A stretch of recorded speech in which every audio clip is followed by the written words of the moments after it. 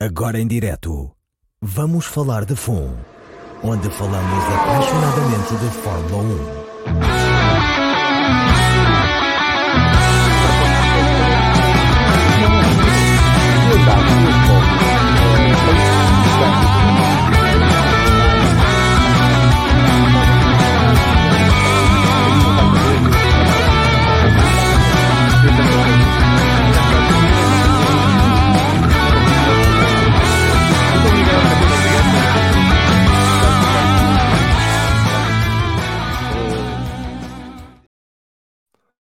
Olá, bem-vindas e bem-vindos a mais um Vamos Falar de FUN. Estamos na semana em que decorreu o Grande Prémio do Mónaco e estamos na antecâmara do Grande Prémio de Espanha, mas hoje vamos começar o podcast por falar das 24 horas de Le Mans que estão aí à porta e para isso convidámos o grande Filipe Albuquerque para se juntar aqui a nós à conversa. Bem-vindo de volta, Filipe.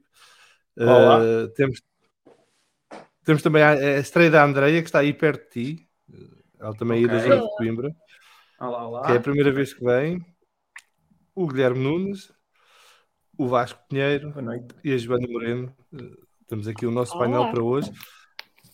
Começar por agradecer também às nossas e aos nossos patronos o apoio que dão ao podcast e já sabem, podem visitar patreon.com/vff1 e apoiar o podcast através do Patreon, este podcast e todos os podcasts que nós temos, que isto é uma plataforma cada vez mais abrangente e inclusiva. Até já wrestling temos, que é daquelas coisas que não tem motores, mas tem piada na mesma. E cumprimentar também aqui o nosso fórum TSF, que está aqui já em grande atividade. O Nuno Costa, um abraço para ele, para o Carlos Lopes, para o Pedro Hermida, para o João Abreu, para o Bruno Paiva, para o Pedro Cachapuz, para o Vítor Fialho, sempre presente em Alcabidez, para o SDM. Boa noite a todos. Hoje parece que temos cá o Filipe. Pode ventilar um bocadinho sobre as questões de Daytona, mas não muito, senão fica ilegal. Já lá vamos. O F. Martins também com um abraço para ele. Um abraço para o Luís Rodrigues, para o Rui Barbosa. E o F. Martins está aqui a mandar um grande abraço ao Filipe. Filipe, antes de começarmos a falar da tua carreira e o que está acontecendo no IMSA e depois falarmos do Le Mans, a André é a primeira vez, nós temos esta tradição no podcast, quem vem a primeira vez começamos por eles. São duas perguntas simples, André. Há quanto tempo é que segues desporto motorizado e porquê? De onde é que vem essa paixão? E na Fórmula 1, se tens equipa e piloto preferido que sigas mais efusivamente. Ora, conta-nos lá um bocadinho.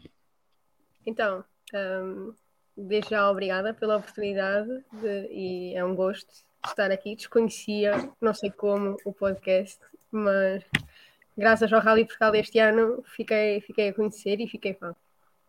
O desporto motorizado faz parte da minha vida basicamente desde sempre. Sou natural de Góis, cresci os meus pais a falarem do Rally do Vinho do Porto, Rally da TAP, e então, como eu tenho um irmão mais velho, brincava sempre com os carrinhos dele e pronto, cresceu daí. Hoje em dia também trabalho ligado aos carros, então é uma coisa junto à outra. Quanto à Fórmula 1, gosto muito da McLaren, confesso. Uma boa pessoa. Dois parceiros. Fica permanente. E tens algum piloto preferido? Eu diria Lando Norris, mas ainda estou expectante por causa desta época. Pronto, o Lando Norris também gosta muito de portuguesas, dizem, portanto é uma boa escolha. Mas vamos então entrar no primeiro ponto da ordem do dia. Isto parece uma reunião de condomínio. Filipe, estás a ter um ano super estranho, não é? Porque ganhaste Daytona sem ganhar. No IMSA as coisas estão um bocado esquisitas. No WEC devias estar nos Hypercars e continuas LMP2 por escolha da marca com quem trabalhas. Conta-nos um bocadinho como é que está o teu estado de alma nesta altura do ano, agora que estamos a chegar aqui ao meio do calendário. Sei lá, sendo dramatizando a coisa, como as minhas filhas fazem às vezes, quer dizer, ainda não passou da meia-noite, mas podia dizer está uma bela, mas pronto, uma bela coisa. Mas, ou seja, é engraçadíssimo visto dessa perspectiva, assim, está estranho, está um ano estranho. Nem sei como é que é de começar, sinceramente. Daytona, vamos começar por Daytona. Até acho que a corrida foi boa. Entrei para o carro, estávamos para em quinto ou sexto ou quarto e conseguimos passar cada um e chegar ali a segundo, mas depois não tinha argumento para o primeiro. Pronto. E depois, entretanto, viemos a descobrir e depois até falar com o Ricky Taylor. Estávamos na brincadeira que é assim, normal. E agora estou aqui esta é a parte que tem piada. Ou seja, ninguém nos ouve, estás à vontade. Ora, eu acho que sou o melhor em pista, mas quando estava ali atrás dele, bem, como é que ele consegue ser mais rápido que eu? Isto não é possível. Não é possível. Mas, entretanto, depois quando eu vim saber como é que as coisas todas, na altura pensava que eu estava errado, se calhar não sou o melhor do mundo e não sou o melhor em pista. Mas depois vim a perceber que eu é que estava errado na altura. Porque o outro estava legal. Mas pronto, isso é uma pequena piada que nós começámos a contar um ao outro. E pronto, as coisas são o que são e acho que toda a gente tenta ganhar. Eu que eu digo muitas vezes, que eu já estive agora há uns anos atrás, saí do antidoping do WADA e é uma chatice, não sei se sabem como é que funciona o WADA, nós temos que dizer todos os dias onde é que nós estamos a dormir para fazer controles de antidoping. Durante 2 anos tinha que exatamente dizer onde é que estava todos os donuts a dormir e dar 1 hora para me fazer uma visita surpresa para me fazer um teste de doping. Isto é tudo muito lindo, mas é uma grande seca porque a minha vida muda bastante e portanto muda bastante, ou seja, ter que estar a atualizar a aplicação é muito chato. E eu dizia muito que o doping para nós está no carro e não está no ser humano, porque o carro é que ganha muito mais. Então, um bom exemplo disso é exatamente o que acontece em todo lado, na Daytona, na Fórmula 1, em todo lado. Nós temos que tentar ganhar sempre aquela margem extra. Sempre que a Daytona foi um bocadinho mais além que o normal. Mas pronto, assim siga, não vamos continuar a falar sobre isso, porque ainda por cima um colega de equipa, rival, não vou estar a mexer mais. Mas isso deve ter sido o que custou mais, não é? Que foi na equipa irmã. Ou seja, eu acho que é mais perder a coisa de uma maneira inglória, mas é o que é, e portanto mas é que há tantas injustiças, e eu já aprendi com essas também na caminhada para a Fórmula 1, com a Red Bull e isso tudo, e depois chegar ao ponto certo de querer ir mais além e não acontecer por razões políticas e não por talento, e portanto é mais uma, e portanto há que virar a página e seguir em frente e saber que eu, teoricamente, fui o mais rápido e o melhor em pista com as condições idênticas aos outros. Mas é para perceber, não é? Porque o teu stint noturno foi qualquer coisa do outro mundo, não é? O carro estava ótimo e a Acura fez um excelente trabalho. Portanto, é mesmo virar a página e seguir. E depois, eu acho que, resumidamente, agora assim, falando do IMSA, nós começámos um passo à frente em relação a todos os outros. Acho que tínhamos um carro bem preparado, fácil de guiar, e isso foi notório nas primeiras 3 corridas do ano. Estávamos muito competitivos, e depois as coisas não aconteceram. Ou seja, o acidente em Sebring, eu quis jogar de uma maneira segura para não criar rivalidades e maneiras agressivas entre pilotos. Portanto, eu fiz um pedido de desculpa ao Jaminé envenenado, ou seja, à espera que ele me pedisse desculpa, ou seja, desculpa ter batido contra ti. E ele aceitou, mas eu estava à espera que ele me pedisse desculpa por me mandar fora. Pois, eu vou dizer que aqui no nosso grupo do WhatsApp foi uma grande discussão esse incidente. Nós dividimos sobre quem era a responsabilidade. Porque eu culpei logo o Jaminé porque te empurrou para fora e a partir daí o que acontecer, azar para ele. Exatamente. Mas ouve, sabes que isto... Eu tenho um grupo que é o Tribunal. É o Tribunal, que é a malta do Porto. É a malta do Porto, que é o Pedro Matos Chaves e lá uma quanta malta lá do Norte, que fica ali a debater. Eles chamam-me o bebé. Se o bebé teve bem ou não teve. E então o Pedro Matos Chaves e o Nuno Conceiro também, eles ficaram assim, se calhar foste otimista. E eu, malta, nós só íamos passar mais uma vez, eu explico a minha posição, e portanto isto vai ser porreiro também explicar esta coisa para toda a gente. Que é engraçado. Nós agora aqui não temos eu agora precisava aqui de um ecrã gigante para depois dizer como é que os gajos fazem na Fórmula 1, ele foi por aqui, não sei o que. Mas eu passo a explicar muito sucintamente para quem vê quem viu o acidente. Nós na curva 1, normalmente, tudo bem que estamos à noite, não se consegue ver, eu concordo.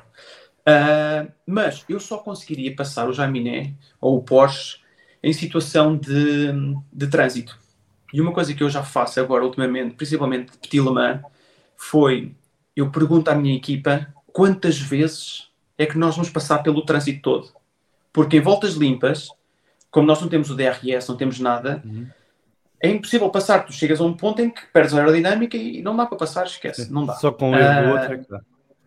E mesmo assim ele depois empurra, porque depois sabemos que temos as rodas cobertas, empurra sempre para um lado e vale tudo nas últimas horas e preferes levar arriscar uma penalização do que perderes a corrida. E como o campeonato também é tão cedo, tu vais pelaquela alma de Daytona e Sebring é para ganhar. E só depois é que começas a pensar no campeonato. E foi esse o meu approach e aliás eu ainda não ganhei Daytona, Sebring, e é uma corrida que me falta no currículo e queria muito ganhar. E portanto eu disse-lhes, malta, se for eu lá dentro é para ganhar, não vai haver segundo lugar, pá, não pode ser. E assim foi. Mas só para dizer, ou seja, a curva 1, e eu sabia que já faltavam 13 minutos, nós já não íamos ter mais oportunidades de passar pela grande aglomerado de carros. Portanto, aquela ia ser a última oportunidade. Portanto, quando eu começo a ver os carros todos, é aqui agora. E chegámos à curva 1, e na curva 1, o que é que nós fazemos? Quando tu tens um GT à nossa frente, os GTs curvam mais lento. Então nós fazemos mais lento, conseguimos andar no condal deles completamente, e o que nós fazemos fazemos mais apertada a curva e começamos a passar completamente por o interior dessa curva os GTs. E neste momento estavam dois a lutar. E ao lutarem, ele devia ter entrado por aqui. Mas, eu quando vi, é agora aqui a minha oportunidade. E foi intuitivo, tanto que eu atiro-me lá para dentro e tento-os passar por fora. Mas eu vou com tal alma e tal vontade que, pronto, esqueço-me das leis da física e que não dá para fazer aquilo de quinta, sabes, quase a fundo. E então aquilo escorrega-me imenso de frente, vou quase fora e vou até ao corretor. E ele, em vez de estar preocupado em passar os GTs, ele vai para a parte de fora, até ao corretor de fora. Até ao corretor de fora. E eu estava lá. E depois, ele decide estar atrás dos dois GTs, portanto, estão aqui dois e ele está aqui atrás, deste lado direito que eu estou aqui. E, portanto, ele quando está estável, eu só me quero pôr ao lado dele para ver qual dos GTs, ele tem que escolher um dos GTs para ficar atrás. Ok?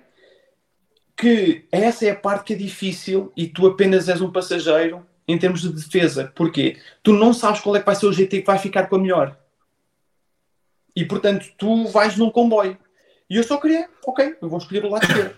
E quando eu decidi ir para o lado esquerdo, ele então vem do lado direito completamente do corretor e vem para o lado esquerdo. Exatamente. E manda-me completamente para fora. Eu bato 2 vezes. Entretanto, isto é claro, acontece super rápido. Eu vejo o buraco, aquilo é intuitivo, que eu entretanto ganho o embalo, porque ele vai ali em quarta. E eu começo outra vez a ganhar velocidade, venho com o embalo, e quando ele começa a apertar, eu começo a travar. Ele acertou-me uma vez, depois acerta-me 2 vezes, e ele vai completamente até a linha branca. E depois ele diz, eu não te vi. Não sei. Mas isso ainda é mais grave. Porque ele tem que ver, não é? Isto não é PlayStation. Sabes, é o que é, e eu sei que o IMSA nunca vai dar uma penalização dessas, já vi coisas bem piores. Sim, mas a mim o que me chocou ali foi que tu já estavas lá. Portanto, nunca na vida poderia safar-se com aquela manobra. Aquilo ia sempre provocar uma colisão. Não percebo. Sim, foi chato. E, por exemplo, depois há quem diga que fui otimista. Não fui, porque, repara, naqueles últimos 13 minutos, se tu não vais para aquele buraco, tu nunca vais ganhar uma corrida, nem nunca vais conseguir manter o andamento, porque ou tu vais e aquilo é intuitivo. É tão intuitivo, aquilo às vezes é o meu corpo que diz para ir para lá, não é a cabeça, sabes? Mas eu acho que houve outro fator, que foi o Jaminé, eu não sei, ele se calhar não estava a contar que o ritmo dos GTs fosse tão baixo, porque ele perde muita velocidade de repente quando vocês estão a chegar à curva. E isso também precipita toda a manobra, porque depois abre o espaço à esquerda, que é onde tu te metes, e ele depois deve ter ficado desesperado e vai dizer. Exatamente. Porque o GT que estava à frente dele era muito lento naquele momento. Para vocês, lento para vocês, para os GTs não. Tanto que ele depois, o que é engraçado depois, é que ele toca-me e volta e continua, vai mesmo até a linha branca. Eu tenho isso em fotografias, tipo, parado e consigo mostrar as fotografias de o carro completamente na direita e depois completamente na linha branca do lado esquerdo. Bolas, quer dizer, ele vai de um lado ao outro, mas tem que saber também que há outros carros que também estão em pista. Foste ao VAR. E eu nem sequer ia passá-lo, ia só ficar ao lado dele. Atenção. Mas o que é engraçado é que ele depois até manda o GT fora porque está a olhar para a esquerda, está a olhar para os espelhos. Ele falha o ponto de travagem. Ele falha o ponto de travagem atrás dos GTs, porque ele vê os GTs a trabalharem mais cedo. E ele ainda assim bloqueia e acerta num GT que bate com que os dois batam e façam peão. É ele que causa... Eu vou fora de pista, manda o GT de dentro fora, que empurra o outro GT Corvette que está por fora, os dois batem e vão para fora. E eu venho da relva e acerto-lhe. E então dá aí a colisão dos 5 carros. Essa é a parte poética, é que tu acertas depois, portanto é bem feito. Eu acho que eles agora já perceberam que se começarem uma guerra comigo, eu posso ir, mas ele vem comigo e leva se calhar o colega de equipa. Estás muito cena. A mentalidade de Ayrton, não é? Pai, ou passo eu ou não passamos. Parece-me que já estás naquela fase em que te estás um bocadinho a marimbar para o resto, não é? É o que tiver que ser. Não, eu estou lá para ganhar. Pois é isso, é porque estás para ganhar, não é? Eu já fiz aquela corrida muitas vezes, e sei o que é que a casa custa fazer o avião, fazer aquilo tudo e a minha dedicação toda. E perder assim de uma maneira tipo injusta e empurrarem para lá, calma, tipo, ele não se poderia ficar a rir. Tipo, enfim, por acaso aconteceu, porque realmente eu entro na relva de quinta e começo a reduzir e a tentar. Primeiro a roda do lado direito ficou um bocado estranha. Aquilo já não virou bem. O segundo toque que ele me dá é o que me manda para fora e o carro fica um bocado estranho. E eu depois começo a virar aí mais, porque começo a ver um raio deste lado a aproximar-se e começo a entrar quase em peão. E depois é que olho para a frente, a pista já aqui. Trava, o carro começa a bloquear e ele aparece mesmo à frente. Então, quando eu começo a dizer, é quando eu faço os máximos que nós temos na palheta de cima, nós temos os máximos. E então é quando eu estou a tentar reduzir, sai da frente e entretanto aparece os máximos e acerto-lhe com uma força em alguém.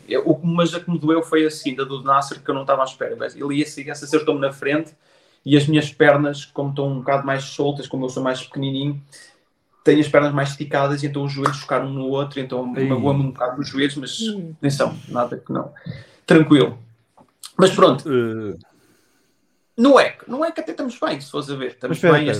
Eu quero ir antes de ir ao WEC, só irmos rapidamente a Laguna Seca. O Ricky decidiu vingar-se. Tens de dar um abraço por nós ao Ricky, porque aquilo era de tentar, aquilo correu mal, mas sim. tinha resultado, era espetacular. Mas foi mesmo, foi pena. Isso foi em Long Beach. Long Beach, exato. Long Beach é um caso super engraçado de quando as coisas não estão alinhadas para ti, não há nada que possas fazer. Ou seja, o que é que eu vou querer dizer com isto? É que nós estávamos super rápidos, tínhamos um carro extraordinário, a Porsche estava completamente perdida. Nós falámos, até estávamos no mesmo hotel que o Team Cindric e falámos depois no fim da corrida, tipo, olha, parabéns. E ele, isto correu bem para nós. Nós estávamos completamente perdidos e decidimos mudar o carro completamente, não trocar de pneus, para ser uma coisa completamente diferente da gente, para ver se aquilo colava, e colou. Mas o nosso problema foi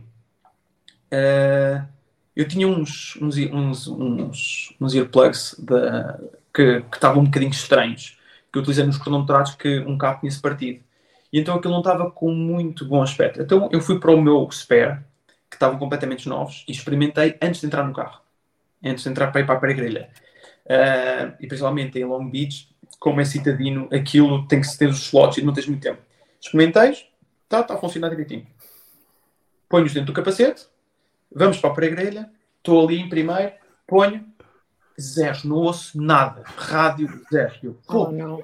Diz alguém para ir buscar os outros que estão todos rotos, mas que funcionaram os cronometrados. Ele vai correr, não sei o que mais, nós ali a tentar, ligo, desligo, não sei o que mais, normalmente eu ponho tudo para dentro do fato, tirei para fora, ligo, desligo, não sei o que mais, e nós temos uma coluna dentro do carro, do cockpit, quando tiramos o rádio, conseguimos ouvir o engenheiro dizer 3, 2, 1, out, e só isso. E entretanto, ele, Filipe, não vai dar, vais ter que ir sem rádio, ou então vais ficar com uma volta de atrás. E eu, está bem, isso não é que não vai acontecer. Então assim foi. Fomos para a corrida, sem rádio. E, ou seja, eu tinha que desligar o rádio e ouvia pela coluna o engenheiro a falar, mas que não percebia nada. Tinha que só ouvir nas curvas e às vezes Na Fórmula E estava chato. Estava ótimo, na Fórmula E estava perfeitamente. Mas também não havia coluna, senão ficava sem bateria. Não ficava sem bateria. E então, eu às vezes até carregava na embreagem para o motor ficar calado e ele conseguir falar. E então, eu tinha que dizer, ligar o rádio, falar e dizia, eu não te conseguia ouvir, eu acho que disseste qualquer coisa, continua a repetir até eu fazer carregar no flash, que é para dizer que percebi. Tira outra vez o rádio e põe entre as pernas. E assim foi. Porque depois ainda por cima temos lá uma data de modes e não sei o que mais. Por exemplo, em modo de safety car é modo 9 e modo de corrida é modo 3. E então tenho que fazer isso. E mais uma data de coisas. E eu, ok, mas acho que a partida vou conseguir fazer isso. E então assim foi. Tipo, começa a corrida, já sabia que ia ser naquela altura. E começa tudo a correr bem. Vejo o Cadillac a bater. Calculei que depois vi que era o safety car. Em modo safety car temos que fazer lá umas quantos ajustes no volante, que eu fiz isso tudo direitinho. Vai para a repartida, consigo ver o safety car porque está à minha frente. Ok, fiz isso tudo direitinho. Mas depois achei engraçado que são aquelas coisas que os engenheiros depois nos lembram, que eu começo a corrida e o posto está completamente claro. Bolas, estes gajos são rápidos, não consigo andar, e o carro ficava muito de frente. E se eu passar 3 voltas esqueci-me daquela configuração. E fui lá por sozinho, tipo, vou lá mudar e então o carro começa a andar e começa a ir embora. É que até aqui e eu começo a ouvir, depois a certo ponto, bem, isto deve estar a chegar ao ponto das boxes, porque eu não consegui ouvir nada. Eu estava completamente a fazer corrida sem nada. E ok, isto deve estar a chegar ao ponto das boxes, só vou ver um GTs a entrar. Ok. E entretanto, começo a ouvir, é para entrar nesta volta, continua a repetir até eu carregar no flash. E tiro outra vez. E entretanto, eu começo a falar, começo a fazer a curva, e pit. Ok, eu acho que é isto. A 2 curvas do fim. Ok, vou entrar para a box. Entrei para a box. É para entrar na box. E eu, com um medo enorme, não sabia se era naquela altura ou não. Era. Ok. Isto já na box. Ok, tiro o rádio, isto tudo direitinho, tudo correto. Saio e entro ao Ricky. Quando estou mesmo a sair, o cabo que eu tinha tirado do fato fica preso no cinto de cima. E eu, ao sair, fiquei lá preso com a cabeça lá dentro. Arranco aquilo, rebentei os cabos todos. Mas quando eu arranco os cabos todos, o cinto apertou-se todo. Perdemos, tipo, 10 segundos. Com isto, perdemos 10 segundos a fazer a troca de piloto. O Ricky entra. E o engenheiro. Go! E o gajo ainda a apertar cintos. Porque ele teve que desapertar este cinto todo e meter. Portanto, foi um pit stop péssimo. Go! Ele entra em pânico. Quando está, ok, vamos embora, põe as mãos no volante, carrega na palheta downshift, vai para ponto morto. Então ele tenta arrancar. O carro não anda. Estás em ponto morto. Ok. E depois aquilo não é manivela, não é? Tipo, pões primeira. Ok. Embreagem, primeira, esperas que o sistema entre, primeira, e vai, mais 6 segundos. Perdemos 16 segundos no pit stop. Foi mesmo tipo, poça, fogo. Ok. A corrida continua, o Ricky até está bem, certo ponto está em quarto, a 5 segundos do primeiro, e eles, isto nem está mal de todo para o pit stop que tivemos, acho que ainda podemos ter alguma chance. Sim, estamos a 5 segundos do primeiro e o primeiro não tem pneus, nós temos pneus novos. Ok, até pode correr bem. O Ricky está a andar, chega àquela curva apertada, o carro abranda, e o que é que se passa com isto? Entretanto mudámos lá um modo qualquer por causa dos engenheiros. A baranda, passa-lhe um carro. O pit limit entrou. O pit limit entrou naquela curva. Ok. Vai na curva à volta a seguir. Pum, outra vez passa o shank. Passamos de terceiro para quinto. Ou de quarto para sexto. Muda a porcaria do modo. Isto deve estar a fazer um bug qualquer. Entretanto, perdemos mais 7 segundos. Passámos para 12 segundos. Com 2 posições atrás. Tipo, nada corre bem. Entretanto, começámos a perceber que vimos depois que o Ricky, ao fazer a curva, como punha as mãos, estava no pit limit. Correu tudo mal, sabes? Tipo, e vais-me dizer, podia ter corrido em qualquer altura? Podia ter acontecido em qualquer teste que nós fizemos. Fizemos 10 testes ou 15 testes. Em Daytona nunca aconteceu, Sebring nunca aconteceu. Aconteceu exatamente na corrida quando nós precisávamos andar. assustador. Portanto, e ainda assim quase ganhámos. Espetáculo. Deixa-me só ler aqui alguns comentários e depois já vamos ao WEC. Foi uma grande história. Desculpem estar a explicar isto tudo, mas aconteceu muita coisa. Não, dá à vontade, podes acrescentar mais coisas, que é interessante. Deixa só ler aqui algumas. O Carlos Lopes tem uma pergunta para ti, para quando a onda alemã, guardamos isto mais para a frente. Ok. O STM, quando o Filipe entra à meia da noite, ficam com menos 3 voltas nessa paragem, isso em Daytona, e depois recuperaste e saíste já na volta de líder, não foi? Foi, nós também tivemos alguma sorte. Já não sei o que é que foi, o que é que nos atrasou com as 3 voltas? Nós temos Foi um o problema qualquer. de combustível, da bomba de combustível, salvo erro, que não estava a funcionar. Foi uma coisa assim. Pois foi, já nem me lembrava disso. Tiveram que encontrar ali uma solução daquelas à tuga em cima do joelho. Pois foi. Perdemos ali 3 voltas, mas depois lá está, aquelas coisas assim, Daytona, conseguimos recuperar bastante bem as voltas. E lá está, e é isto que também torna as corridas dos Estados Unidos interessantes. E se fosse em Le Mans, lá está, e é isso que é tão difícil em Le Mans. Tu tens um furo, tens que vir à boxe, não necessariamente dentro daquele pit stop, tu perdes literalmente 50 segundos. Tu, para recuperares esses 50 segundos é muito difícil nos tempos de hoje em dia, porque está toda a gente num nível tão alto. Daytona, aquilo tem sempre uma bandeira amarela. Se por acaso entra uma bandeira amarela, que entraram bastante numa fase final, eu consegui recuperar voltas e voltas, correu bem. Atenção, foi mais estratégia da equipa do que minha, mas agora quando eu estava na volta do líder, vamos embora para a corrida. Eu acho que nós do lado de cá estávamos sempre bandeira amarela, Exatamente. A ver se caíam, porque senão a coisa complicada. Sim, e eu também estava lá no carro a isso. O F-Martins está aqui, a forma como eles colocavam logo temperatura nos pneus e ganhavam distância. Oi? Hello? Faleceu. Carregou ali. Sim. Plano de contingência. Exatamente. Joana, lidera isto. Exatamente. O podcast é nosso agora. Filipe, ias pegar pegar no WEC e falarmos um bocadinho de como é que estão a correr as coisas? Bem, eu tive aqui um momento de Nikita Taylor em Long Beach. Nikita em Long Beach, que isto desligou tudo de repente sem eu perceber porquê. Era bastante mais. Desculpa, Vasco. Não, eu estava a pegar desesperadamente porque tinhas saído, não é? Mas pronto, agora já podes voltar. A ver se não repete. Portanto, o F. Martins estava aqui a falar da situação do Meyer Shank, que depois viemos a saber porquê. Sim, ao fim e ao cabo eles tinham menos pressão e ganhavam mais, não é? O F. Martins diz que o Filipe viu um espaço e uma oportunidade, isto já em Sebring.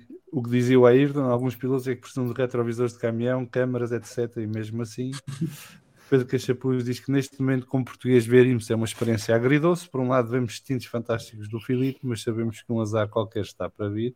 Mas não é por ser o IMSA, é por ser as regras do que o Filipe estava a falar. É que aquilo não há nenhuma corrida que esteja controlada, a não ser quando já viste a bandeira de xadrez, porque até a bandeira de xadrez pode ser exatamente, muita coisa. Meios. Eu acho que isso ao mesmo tempo também torna as corridas super interessantes e agora é engraçado que há uns, acho que até foi de alguns pilotos de Lamborghini que eles vão fazer o piloto, foi um piloto qualquer da Lamborghini.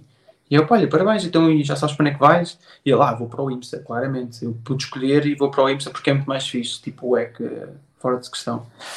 Mas o WEC agora está a tomar umas decisões boas. Eu acho que vai ser uma grande confusão alemã, mas já lá vamos. O Nuno Pimentel diz que tudo que vier de vitórias agora é por causa desse bigode. Estou a ver no telemóvel, não sei se o tens, está a falar para ti. Mas se negativo deverias ter, bota style, abraço açorianos. Eu acho que não tens bigode nenhum, mas... Não, acho que não. Acho que estou bem. Tens a barba de 2 dias e pouco mais. Normalmente os pilotos deixam crescer a barba e o cabelo até saírem de Portugal, ao tipo da sua casa. E depois é que vão cortar o cabelo e vão ajustar a aerodinâmica para a corrida, que é para isto tudo direitinho. Pronto, agora já sabes, mental. Pedro Cachapuz, não vi, é desculpa que não resulta com a GNR. Acreditem que eu já tentei. Exato. O Red Weasel está a dizer, a oferecer-se aqui um abraço ao Miguel, que vai lá contigo, que está habituado às chegadas com os americanos no iRacing, na NASCAR virtual, que aquilo é tudo doido. A malta também não vê nada, estás a ver? Pois é. Mas essa é a desculpa que é simulador e tal. Mas... Exato. Pedro Cachapuz a dizer que o Pato Award também disse que para a próxima também leva o Ericsson. Ele tem que aprender aqui com o mais velho. O F. Martins, a ultrapassagem do Ricky instantes antes de ficar no muro em Long Beach Beach é fenomenal. É, Eu acho que foi aquele momento em que estávamos todos de pé já a celebrar e depois deixámos cair para trás no sofá. Eu fico também, eu vou ver a corrida, eu quando estou dentro do carro estou, sei lá, estou super calmo, estou a saber o que é que estou a fazer, mas eu quando estou fora daquilo, estava entretanto, e eu não me controlo, depois eles até já me dizem, Filipe, para com isso, faz favor. Porque eu estou lá a ver aquilo e começa-me a agarrar, tipo, vem-me os nervos e tu começas a agarrar um engenheiro aqui pelo pescoço, depois agarrei o outro, que era o team principal da equipa, e ao lado estava o Mário Andretti. E ele é um castiço do caneco. E entretanto, vai dar! E começa a agarrar, tipo, eles já estão todos torcidos assim, e tipo, desculpa, e eles começam a fazer assim. Mas olha, isso dá-me confiança para te convidar para vir ao podcast wrestling, porque já conheces os moves. Estás a ver? Estou um bocado perigoso, tenho que estar numa jaula a ver a coisa. O SDM diz que um carro Fórmula E seria a maior coluna portátil do mundo e, portanto... Ok. Pedro Chapuz disse que esta história de Long Beach parece um episódio de Mr. Bean. O Miguel sugere que ouvir esta história com a música do Ben Hill é que era. E o SDM conclui que, portanto, auriculares Bluetooth e embreagens Zé sabe que resolviam isso. Exato. Muito bem. Vamos então ao WEC. Conta-nos um bocadinho como é que estás a viver esta temporada com o United. Olha, o WEC, bem, acho que está a correr bem. Acho que em Sebring estávamos uns furos acima de toda a gente. O 23 ia ganhar a corrida com uma volta de avanço. Nós iríamos ficar em segundo, ou íamos ficar muito próximo e andar ali perto deles. Mas foi engraçado. O Frederick Lubin, que é o miúdo que veio agora das Fórmulas, ele foi engraçado. Porque nós falámos, temos de estar concentrados, vais com um bocadinho uns furos abaixo daquilo que podes, para te habituares a tudo. E a nova regra do campeonato é que tu não podes parar em full course yellow. E ela, ok, sei que mais. Entretanto, arranca o Phil e depois entra ele e estávamos ali em segundo, 15 segundos do primeiro. E nisto, full course yellow, e o engenheiro stay out, e ele percebe, vem para a box. Entrou para a box, passámos de primeiro para o último, tivemos que parar toda a gente passar, perdemos uma volta e tal. Tipo, qual é a parte que estão a perceber? Mas atenção, pronto, foi um erro, sinto-se super culpado e o que quer que seja, mas pronto, a coisa depois demos a volta e coitados do 23 que tiveram uma câmara que os tirou fora da corrida, mas pronto, nós ganhámos matematicamente a corrida porque o Jota que estava em primeiro é o carro do António, que não estava para os pontos em LMP2, portanto nós ganhámos a corrida. Mas estávamos muito bem. Portimão não estava lá, mas o carro também estava ótimo. Depois foi Spa, não é? Spa é super engraçado. Aliás, há uma das questões que é para... como é que se chamava aquela série? Casos como é que era? Casos científicos? Não, era... aquelas músicas que até eram... Seus secretos. Seus secretos. Porque eu ainda hoje não estou a perceber e estou desejoso na sexta-feira de ter a reunião com o meu engenheiro para tentar perceber o que aconteceu. E eu falo disto abertamente porque, e foi o que eu disse à equipa, eu não me importo se eu não sou mais lento, ok, mas mostrem porque é que eu sou mais lento. Mas isto foi uma questão que me deixou chateado e que até hoje ainda não percebi bem. Porque eu acho que nas corridas, na verdade, 1 mais 1 não é 2. Porque tens uma data de... Tens padrões, eu gosto de ler os padrões, gosto de ler estatísticas. Tens uma data de coisas que tens que ler nas entrelinhas, que nem tudo é... Se metes mais downforce, não quer mesmo dizer que o carro vai curvar mais rápido. Porque depois tens os níveis de drag, depois tens os pneus também que faz outra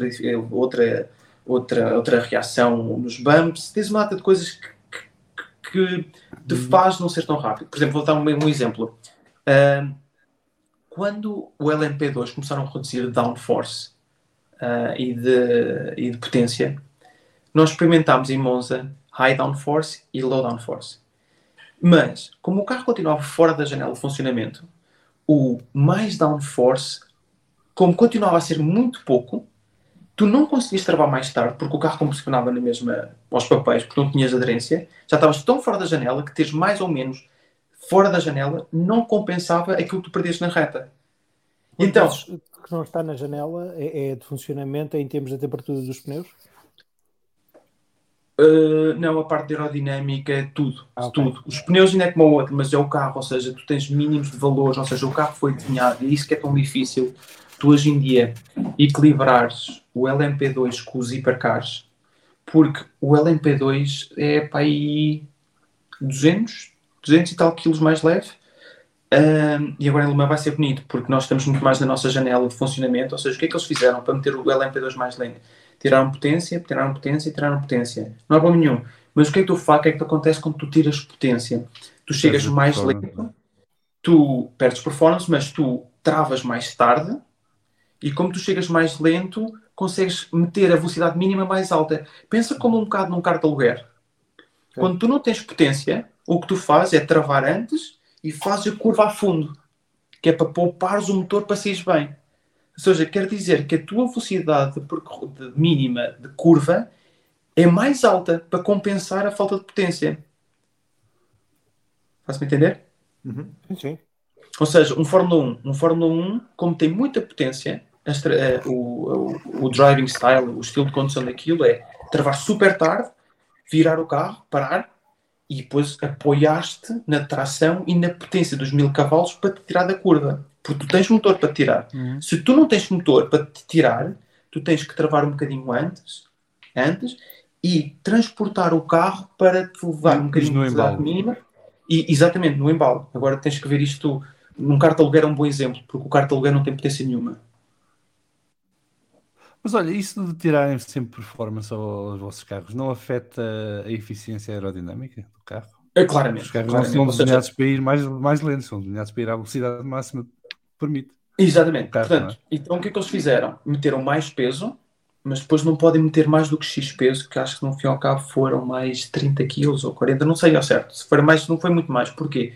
Porque eles bem queriam meter mais, mas depois não passava no crash test na segurança. Portanto, o carro está desenhado para ter um crash test com 960 quilos, não é para ter 1000 quilos. Portanto, tinhas que redesenhar completamente o carro outra vez para passar nos crash tests. Portanto, ficaram limitados logo por aí, pelo peso. Ok?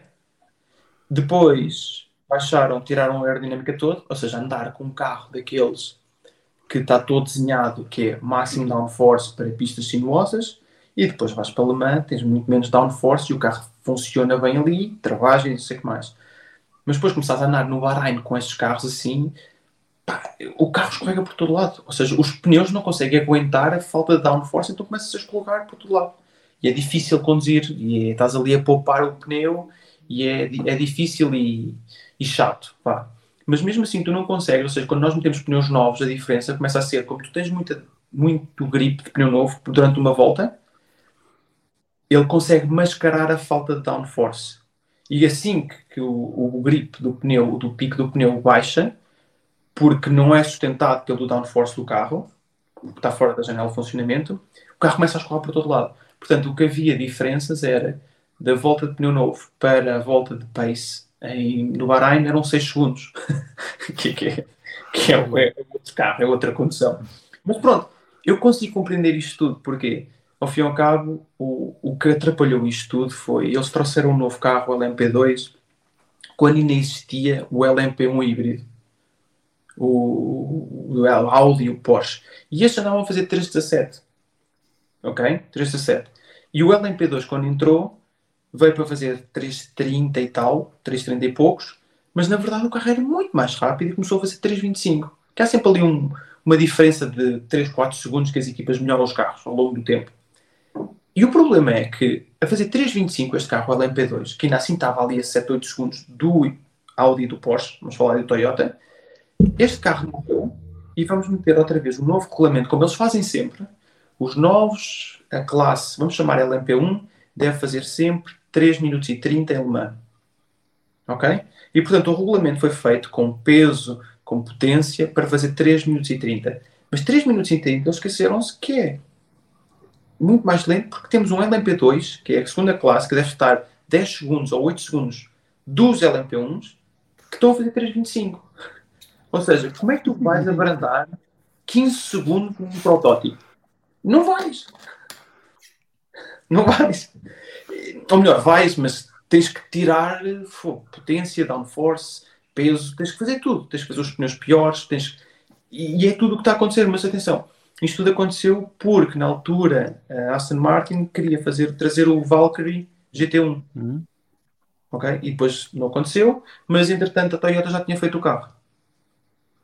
E assim foi. Então começou o regulamento todo assim e eu tenho vindo a dizer que eu prefiro tirava 50 kg ao MDH ou ao Hypercar por peso. O carro é muito pesado, o carro parece um GT. Aquilo é incrível, incrível. É muito pesado, pesa 1050 kg mais depósito, que tem 100 litros de depósito. Portanto, 1150 mais o piloto dá 1210, se o piloto for leve. É muita coisa. Não há milagres. Não há milagres. Mas pronto, isto para falar de Spa, que o United, achei piada essa parte da corrida, que o Phil Hansen estava no carro, passa ao Jarvis uma fase final, num safety car, passam e começam a ir embora. Entretanto, já só estávamos ali 4 para lutar pela vitória, porque conseguimos 4 entrar no safety car e os outros 4 não conseguiam, o resto da grelha não conseguiam. Então perderam imenso tempo. Então estávamos 4, ou seja, eram os 2 United, um Prema e um qualquer outro, não me estou a lembrar, a lutar pela vitória. E um WRT que estava em primeiro. E nisto, nós passamos o Jarvis, começamos a ir embora, acontece o erro, o acidente do Ferrari. Como nós já estávamos à frente, passamos a entrada da box, o 23, o Jarvis, como tem mais tempo a pensar, entra para a box, faz o seu pit stop todo, gasolina, pneus, tudo, e nós apanhámos o safety car, tivemos que parar mais tarde em completamente bandeira verde. Ganharam-nos imenso tempo aí, e os outros tipos que estavam ainda mais atrás, em quinto, em sexto e sétimo, conseguiram recuperar e ganhou o Louis dela atrás, bem, mas com sorte, com a sua sorte. E agora vais-me dizer, isso foi sorte. E sabes qual é a diferença para o IMSA? E eu agora estou aqui a dizer isto porque eu vou dizer isto ao Eduardo Freitas e eu já sei que vou ganhar umas guerras enormes. Porquê? Mas é engraçado como é que isto acontece. É engraçado, e eu estou aqui a dar aqui um bom know-how das coisas de resistência, porque há muita malta que a Europa, ou o WEC, está-se a adaptar a essas corridas mais show, que são muito mais giras. Eu concordo 100%. Mas qual é o problema? Tu, nos Estados Unidos, acontece um acidente, e o diretor de prova vê quem é que está para entrar. Ou seja, dá uma oportunidade a cada carro passar pela entrada da box para entrar. Antes de fechar, sim. Ok? Se entrar só o primeiro, ele não vai meter o safety car logo ali. Porque senão este tipo ganha completamente a corrida. Porque ele faz o serviço todo, os outros depois entra o safety car, o pit lane fecha, ninguém pode entrar, mas este tipo pode sair. Percebes? E todos os outros que vêm atrás deixaram-se. Ou então diz que o primeiro passou e é o segundo que passa. O que aconteceu agora em Spa? Portanto, eles imagina neste caso em Spa, o Jarvis entra o quarto, o quinto, o sexto e o sétimo. O que é? E depois, entrou o quarto e o quinto, que é o Jarvis e o Premad do Louis dela atrás. Ok? E depois põe-se a ficar. Todos os outros lixaram-se. Porque eles em Le Mans fazem isso, matam a corrida num instante. Pronto, é isso que eles vão ter que... Mas lá está, mas depois eu vou também dar também a parte difícil para o mano. Que é, tu tens um acidente, nestas pistas de 1 minuto e meio, esperas 1 minuto e meio até dares a oportunidade de fazerem a sua estratégia, de reagir a isto. Em Le Mans é muito diferente e é difícil. Porquê? Porque acontece um acidente, das duas uma, ou ele faz logo pau no botão e não dá para ninguém perceber onde é que foi o acidente e para entrar logo, para reagir antes do acidente, mas tu não podes também esperar 3 minutos e meio, que é uma volta que demora, não é? Imagina o tipo que passou o pit entrance e tu tens um acidente na curva 1. Tu não podes esperar 3 minutos e meio ou 3 minutos e 50 que aquele GT dê a volta toda e depois é que pões o safety car. Em termos de segurança também não é justo. Pois tem que haver ali não é fácil. Não é fácil. Em Le Mans não é fácil. Mas em todas as outras pistas, o Ferrari pões dupla bandeira amarela, mas ficas atento às estratégias dos outros carros, porque senão vai continuar sempre a ser decidido assim as corridas. É aquele tipo que conseguem mergulhar para dentro das boxes quando vê um acidente. Percebes? E eu acho que eles ainda não pensaram nisto. Mas não tem mal, porque eu vou-lhes dizer isto e eles só têm que fazer, mas é que reagir de uma maneira à FIA, que é, não podem fazer igual ao IMSA. Essa é a maneira à FIA. A maneira da FIA é não fazer igual ao FIA. É a maneira à FIA. Ou seja, a maneira da FIA é... Não, parece que é a mesma coisa, mas não é. Nós fazemos de maneira diferente. Em vez de estarmos a dar uma oportunidade a toda a gente, não, nós vamos dar uma chance. Pá, coisa assim. E agora o Eduardo ou nós fechamos a box depois, não é? Não é logo. Exatamente. É diferente. É diferente. Opa, mas pronto, é ok. Mas eu, por acaso, eu tenho uma opinião muito particular em relação ao safety car, que eu acho que não devia ser permitido entrar nas boxes no safety car, porque altera completamente a ordem da corrida. A não ser que haja, no vosso caso tem reabastecimentos, que haja um caso premente de reabastecimento. Portanto, mas mesmo quando há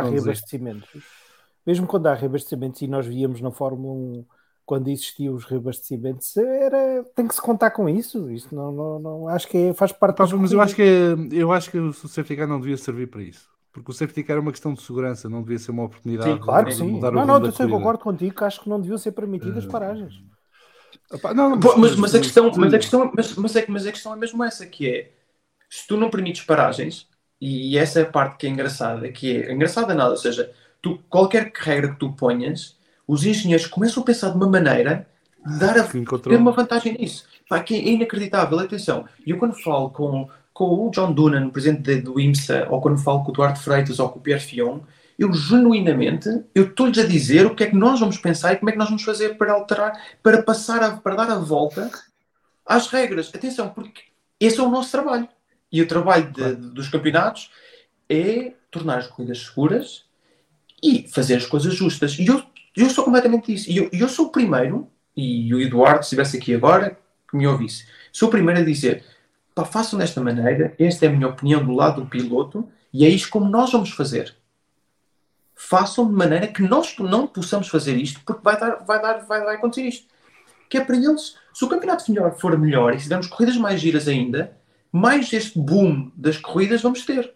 É só isto. Eu consigo mesmo ver, eu tento me pôr na posição do diretor de prova e isso tudo, mas compreendo que às vezes também haja algumas políticas lá no meio difíceis também de passar, que as coisas são mais complicadas do que às vezes uma pessoa pensa.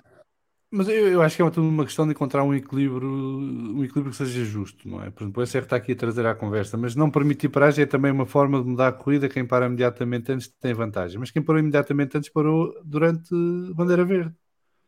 E, portanto, exatamente. Tem vantagem. Mas não é fácil, não é fácil. Não manipulou essa vantagem, não é? Não, mas, por exemplo, o que acontece? O que é que pode acontecer também? Que é, se tu podes, mal vês um acidente, tu queres parar logo, ok? Sim. Mas o que pode acontecer é que tu paras em bandeira verde, e isso pode acontecer, paras em bandeira verde, ele demora-te mais 20 ou 30 segundos, é o tempo que tu demoras a fazer o pit stop, ok? E sais, e ele depois é que põe o full course yellow. Já não o aproveitaste. Sim. Ou imagina que ele põe full course yellow e não põe safety car. Tu tens que saber ler bem quando é que é uma situação de safety car e quando é que é uma situação de full course yellow. E a maior parte das vezes, conhecendo o que o Eduardo diz nos briefings, ele mal vê um acidente, e eu compreendo perfeitamente isso, ele mal vê um grande acidente, ele diz, eu só quero é que ele esteja bem. E é verdade. Ele tem umas outras responsabilidades que nós não pensamos muitas vezes, que é, ele pensa, isto não está bem, safety car, que se lixe toda a gente e a estratégia e as corridas, eu quero mas é meter lá uma ambulância e saber se o piloto está bem. Eu compreendo esta parte e é normal. E, portanto, ele não vê a estratégia. E, se calhar os americanos são um bocado mais naquela do ele está bem. Ele não entra, ele está fora. Ele está fora. Ele está, exatamente. Ali ninguém lhe bate. Ali ninguém lhe bate mais. Exato. O SR está a dizer, pior ainda é como fazem na Índia e que não fecham logo as boxes e dão algum tempo a quem quiser entrar, que é o que tu estavas a falar há bocadinho, não é?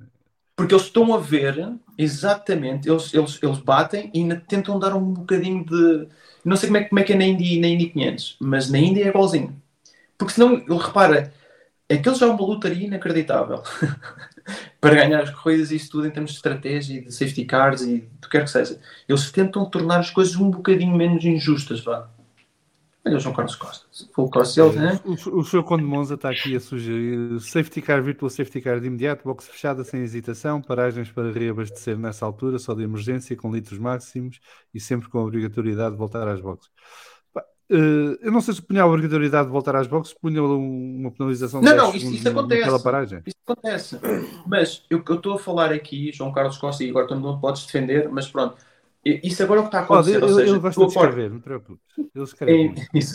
Em Full Course Yellow é a nova regra deste ano, que é, tu antigamente aconteceu um acidente, e isso aconteceu-me até em Le Mans, acontece um acidente, tu até tens o tanque cheio, tu vens com 2 voltas, tens Full Course Yellow em todo lado, tu em vez de estás a fazer a 80 a reta da meta, tu vens à box a 60, atestas o carro e vais para mais ganhas um bocadinho, vá. Perdes 5 segundos, mas atrasas 5 ou 6 voltas. E mais tarde vais poder atrasar um safety car. É uma ideia um bocado rebuscada. Ou seja, isso agora acabou. Para a malta não tentar, para não definir tanto os virtual safety cars, o full course yellow. Portanto, fecharam. Portanto, tu já não podes mais ganhar vantagem com os full course yellows. E isso é bom.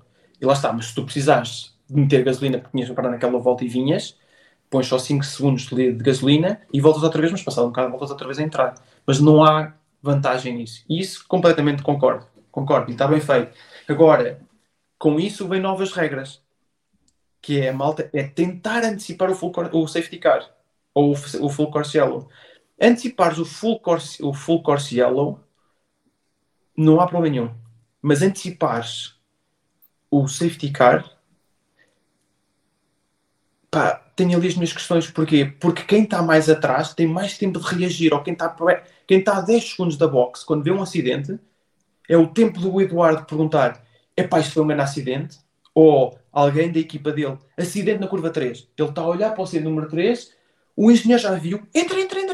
Pau, mergulha, já estás. E então só há um gajo que foi beneficiado com isso e ganha 40 segundos. Lixou-te a corrida. Ganhou a corrida.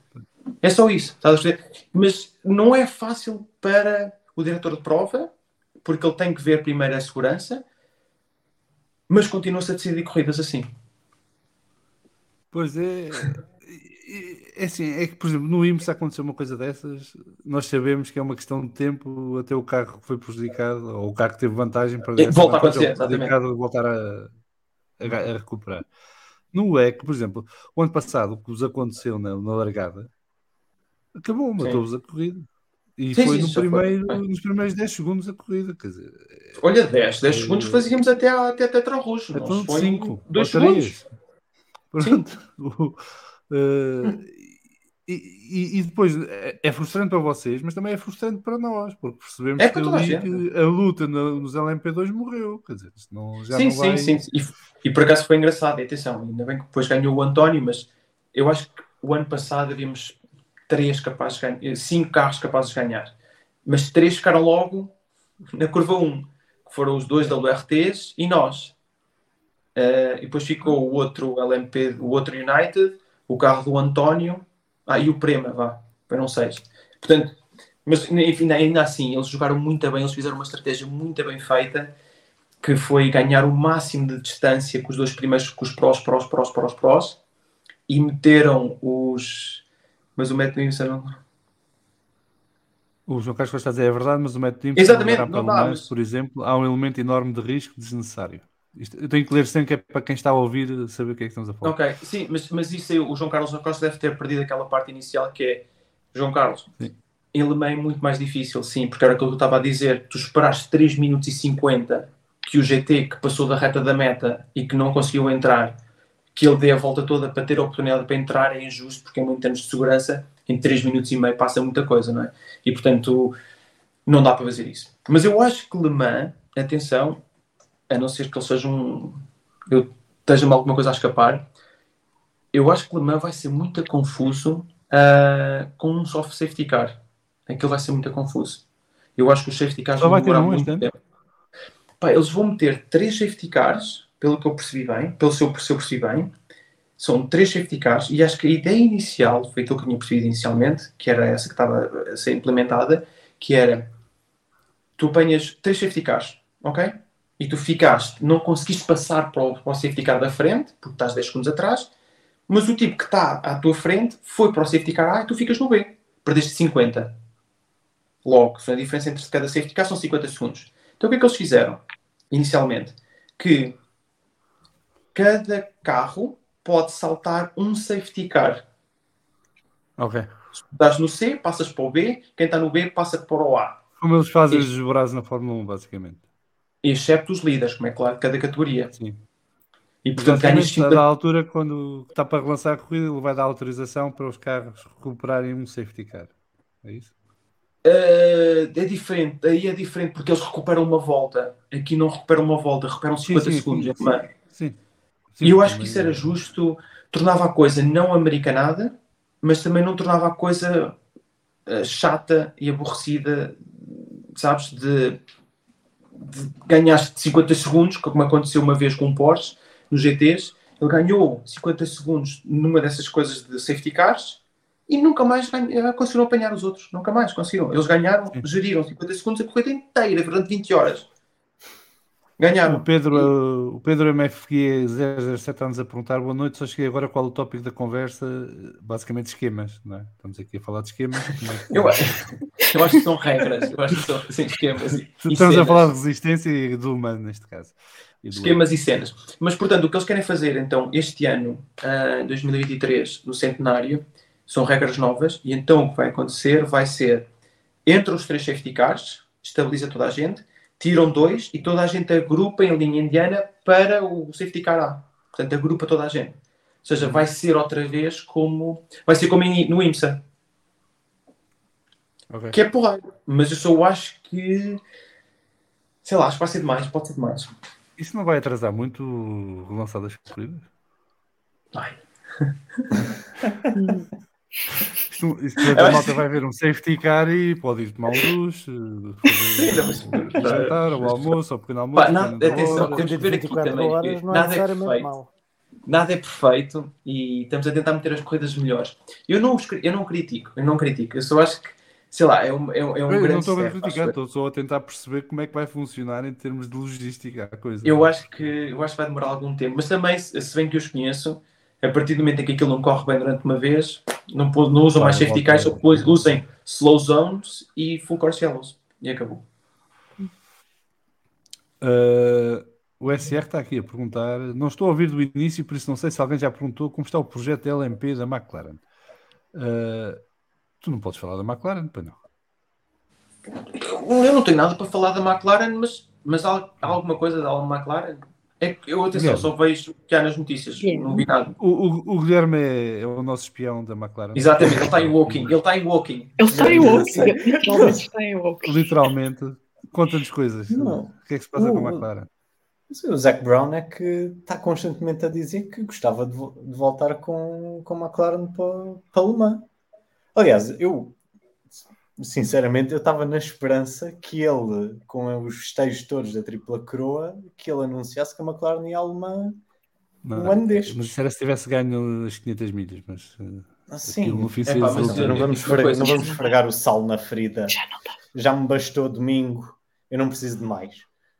Mas eu genuinamente pensava que eles iriam anunciar algo do género. Mas queres que diga, do ponto de vista também de, sei lá, de espectador e de conhecer também os pilotos deles, eu acho que eles estão com uma potência inacreditável e parecem muito bem na IndyCar. Eles são claramente a equipa a bater. Sim. E se eles não ganharam, a Indy 500 diz ali uma grande parte de lotaria. Repara como é que o Newgarden, tanto pode ganhar o Newgarden numa fase final, como pode ganhar o Ericsson. Por se aquilo não reparte, ganha o Ericsson. Se aquilo reparte, ganha exatamente o gajo que não está em primeiro. Então, até às últimas 50 voltas... Até às últimas 50 voltas era o top 3 era da McLaren. Pá, que é impressionante. Portanto, é uma questão de tempo. Mas, Estupidamente, eu expliquei-te que só interessam as últimas 20 voltas naquela corrida. Até ali é sobreviver. Eu sei, mas eu entretanto afastei-me da televisão, mas tu disseste, começavas-me a mandar mensagens, dizer, olha Guilherme, olha, não te chiques. Mandou 3 mensagens. Então fartou-se de mandar mensagens a meio, a dizer, olha, não te chiques. Estava a picá-lo, porque eu não sei se já tinha visto as 500 milhas alguma vez ou não. Mas sem interesse. Eu ia porque ver a McLaren é tão rara agora hoje em dia fazer alguma coisa do jeito. A pessoa tem de aproveitar as pequenas vitórias. Nem que seja uma boa pit stop. Eu até ligo a Fórmula E quando os gajos estão à frente. Não é razão para eu estou estupefacto como é que o Ericsson não fez a jogada do Pato Award na largada anterior. Exato. Mas estava isso e estava resolvido. O Ericsson foi pato. Pagasse a multa, levasse o aviso, o que fosse. Mas continuando. O João Carlos Costa diz que nas 24 horas prefere esse método ao anterior e vai obrigar a maior utilização das slow zones de que ele é fã. Acha que poderiam ser usadas em pistas mais pequenas e gostava de saber a tua opinião, Filipe. Slow zones. Eu acho ok só. Acho só ok. Sim, acho que quando estão a reparar um rail é muito chato fazer, sei lá, 45 minutos só porque estão a reparar um rail e sim, é chato. E as slow zones, se calhar, é uma boa situação para quando temos essas longas intervenções. Mas eu ainda assim prefiro um safety car, sinceramente, porque aquilo agrupa toda a gente. O safety car agrupa toda a gente e eu digo isto, digo eu e digo também do lado dos pilotos. Tu no IMSA, tu estás sempre a gerir trânsito, estás sempre a batalhar alguém, estás sempre na luta com alguém e é engraçado. Eu em Sibra, eu cheguei a perguntar a um engenheiro, eu perguntei, onde é que está toda a gente? Tipo, eu já não vejo um carro 8 voltas. Tipo, será que estão todos lá de lado da pista e eu estou aqui deste lado sozinho durante 8 voltas sozinho? Tipo, estava a apanhar uma seca porque não há nada, sabes? Não havia nada. E é estranho, porque como são só 30 carros. Mas todos embora, isto já acabou e ninguém me disse.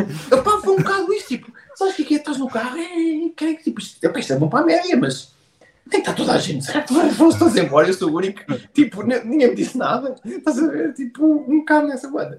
E portanto, aquilo quando há safety car, vamos outra vez a corrida e estamos ali aquilo outra vez na luta. E aposto que quando vocês e eu também, que é, aí agora vai, e agora nesta repartida é que vamos para a frente, sabes? E é giro. Eu acho que isso é mais fixe. Aqui há uma sequência gira de comentários do Pedro Cachapuz que diz que conhecer os pilotos deles, todos os 347 pilotos com contrato McLaren. E o SR logo assim mete, nem indicar, estão fortíssimos. O Chip Ganassi já não pode ver usar cá à frente, especialmente agora que se diz que o Marcos vai para a McLaren. Mais uma, a McLaren para onde vai ter para aí metade do pelotão, como diz aqui o Pedro Cachapuz, não é? Que ele comprou metade dos carros, é tudo deles. E mesmo assim é capaz de não ganhar, ó Guilherme. Eu acho que eu ouvi dizer que o Zach e o Chip Ganassi, os gajos não se gostam muito um do outro, que eles já vêm ali de um bocado de ódio. E depois o Zach é muito chegado aos Andretti e não ajuda nada à festa. E depois a questão ali do Palu, aquilo foi uma grande confusão, uma grande salganhada. Eu nunca tinha visto, ou pelo menos nunca me lembro assim em público, de uma equipa a ameaçar com o visto de trabalho do atleta. Foi assim. Foi assim? Eu não sei os detalhes. Foi o Chip Ganassi, basicamente é o sponsor do visto de trabalho do Palu, e aquilo da altura vira-se e diz, ok, se ele sai, o visto de trabalho é revogado. E se um sponsor retira isso, depois demoras uma vida a conseguir outra vez o visto de trabalho. Mas isso consegues ir rapidíssimo, porque depois o McLaren perdia várias corridas, ou não sei, nem sei quanto tempo é que iria demorar, porque estávamos a sair da pandemia e aquilo está um bocado lento ainda. Portanto, mas eu acho que o principal foi ali o contrato, que ele não conseguia sair do contrato e lixou-se aí. Mas sim, mas tem piada. Sim, a McLaren comprou as oficinas da Andretti em Indianápolis. A Andretti está a fazer uma nova fábrica e vendeu as instalações à Arrows McLaren. Foi um negócio entre amigos e, portanto, tudo está bem quando acaba bem. Não sei quem é que interrompi, se foi o Guilherme, salvo erro. Não, estava só a dizer que isso do Palou foi na altura do Piastri também. Pois foi. Estava mesmo uma salada de fruta ali. Estava tudo ali ao molho. Já não sabia por que raio é que queriam... E foram os dois com a McLaren, pá. E foram os dois com a McLaren. Nem eu estava... Eu já estava farto das notícias da McLaren. Era a última coisa que eu queria. Era ver notificações a dizer, olha, breaking news, McLaren não sei os quantos. Pá, não, nem quero saber. Posso voltar só à cena toda dos safety cars e das boxes? Podes, eu queria voltar outra vez a alemã, que era para falarmos aqui mais um bocadinho de alemã, também já tem a ver semana. também tem a ver com alemã. Porque eles podem fazer o que o Filipe estava a dizer do safety car e abrir exceção para alemã e não o fazer, já que a volta é tão grande. Da mesma maneira que eles também estão a pôr cobertores em alemã e não têm nas outras. Como é que é? Não, mas Desculpa? isso foi porque... Eu estou só a dizer, eles podem impor as regras que tu estavas a dizer dos safety cars e simplesmente não pôr em Le Mans por a pista ser tão grande. Sim, claro. Dizem que é uma exceção à regra. E compreendo, exatamente. Já que o fazem com os pneus, podem fazer com as regras. Não, isso é verdade. Eu estava curioso. Estar às circunstâncias, claramente. Eu estava curioso para te perguntar como é que foi Spa, se era realmente dança no gelo como parecia na televisão. Patinagem artística. Ou patinagem artística. Ok, é importante dizer, nós no LMP2, e essa é a questão principal, e eu tento dar a máxima informação depois à Michelin para os ajudar a ajudar-nos. Porquê? Porque a questão toda, e é uma boa pergunta, o que aconteceu? Ou seja, o LMP2 é um pneu frio, mas que é comportável, que é muito mais simples de funcionar, porque o carro é leve. Quando os LMHs, os LMDHs contêm mais 100 kg, 150 kg, a Michelin, para se proteger disso, ele faz um pneu de construção muito mais dura. Quando sai de pneu frio, ele tem que fazer uma construção muito mais dura para ele não dobrar e não fazer, para não partir de lado. Percebem? Portanto, ele conseguiria fazer um pneu mais mole e com maior aderência, mas depois poderia partir. Mas eu já te vou dizer outra coisa também, que eu já estive a dizer à Michelin, que é porque é que eles não põem essas regras, que é a questão toda começa, primeiro, os carros são difíceis de guiar com pneu frio, e sou um dos exemplos também que estou lá na molhada, que a primeira vez que andei com os DPIs em Petit Le Mans e saí à noite com pneus frios no DPI, pá, é frio, é escorregadio, sim, tudo bem, mas o LMDH, pá, esquece, é muito mais difícil. Então, principalmente quando está fora da janela, eles têm 3 componentes de pneus, ok? Então tu tens, eu vou dizer exatamente como é que eles funcionam. É o Soft Low Temperature, SLT, Soft Hot, ok? E o Medium Hot Temperature, SLT, SHT, SHT e o Medium HT, ok? Ou seja, vamos chamar soft, médios e duros.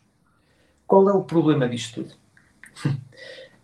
Quando tens a temperatura abaixo de aquilo, estão todos balizados por temperaturas. Sim. Okay?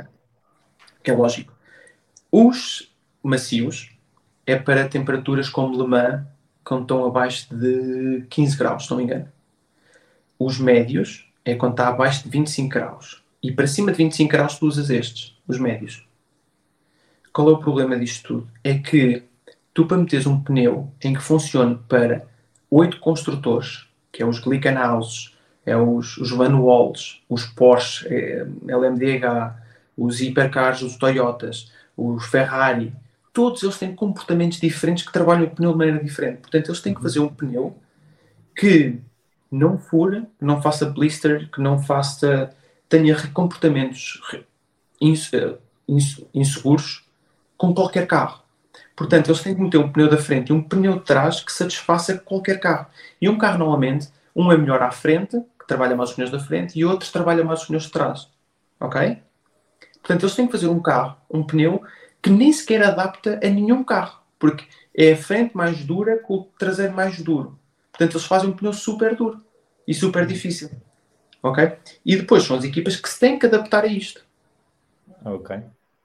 Porque só tens um construtor de pneu, eles não vão ser, como era no passado, criar um pneu dedicado a cada construtor. Não é? É igual para todos, apesar de ser pneus especiais da Michelin. Agora vou-te dizer qual que eu acho que é que está errado. Tu, em Daytona, nós dizíamos, pá, malta, isto, em Petit-Le-Mans, vou dizer por Petit-Le-Mans e vou-vos dizer o quão difícil é em termos de números. Que é para vocês terem mesmo uma ideia. Eu saí e estavam 10 graus, estava muito frio de manhã. Aquelas manhãs de frio, estávamos em outubro, depois de Petit-Le-Mans.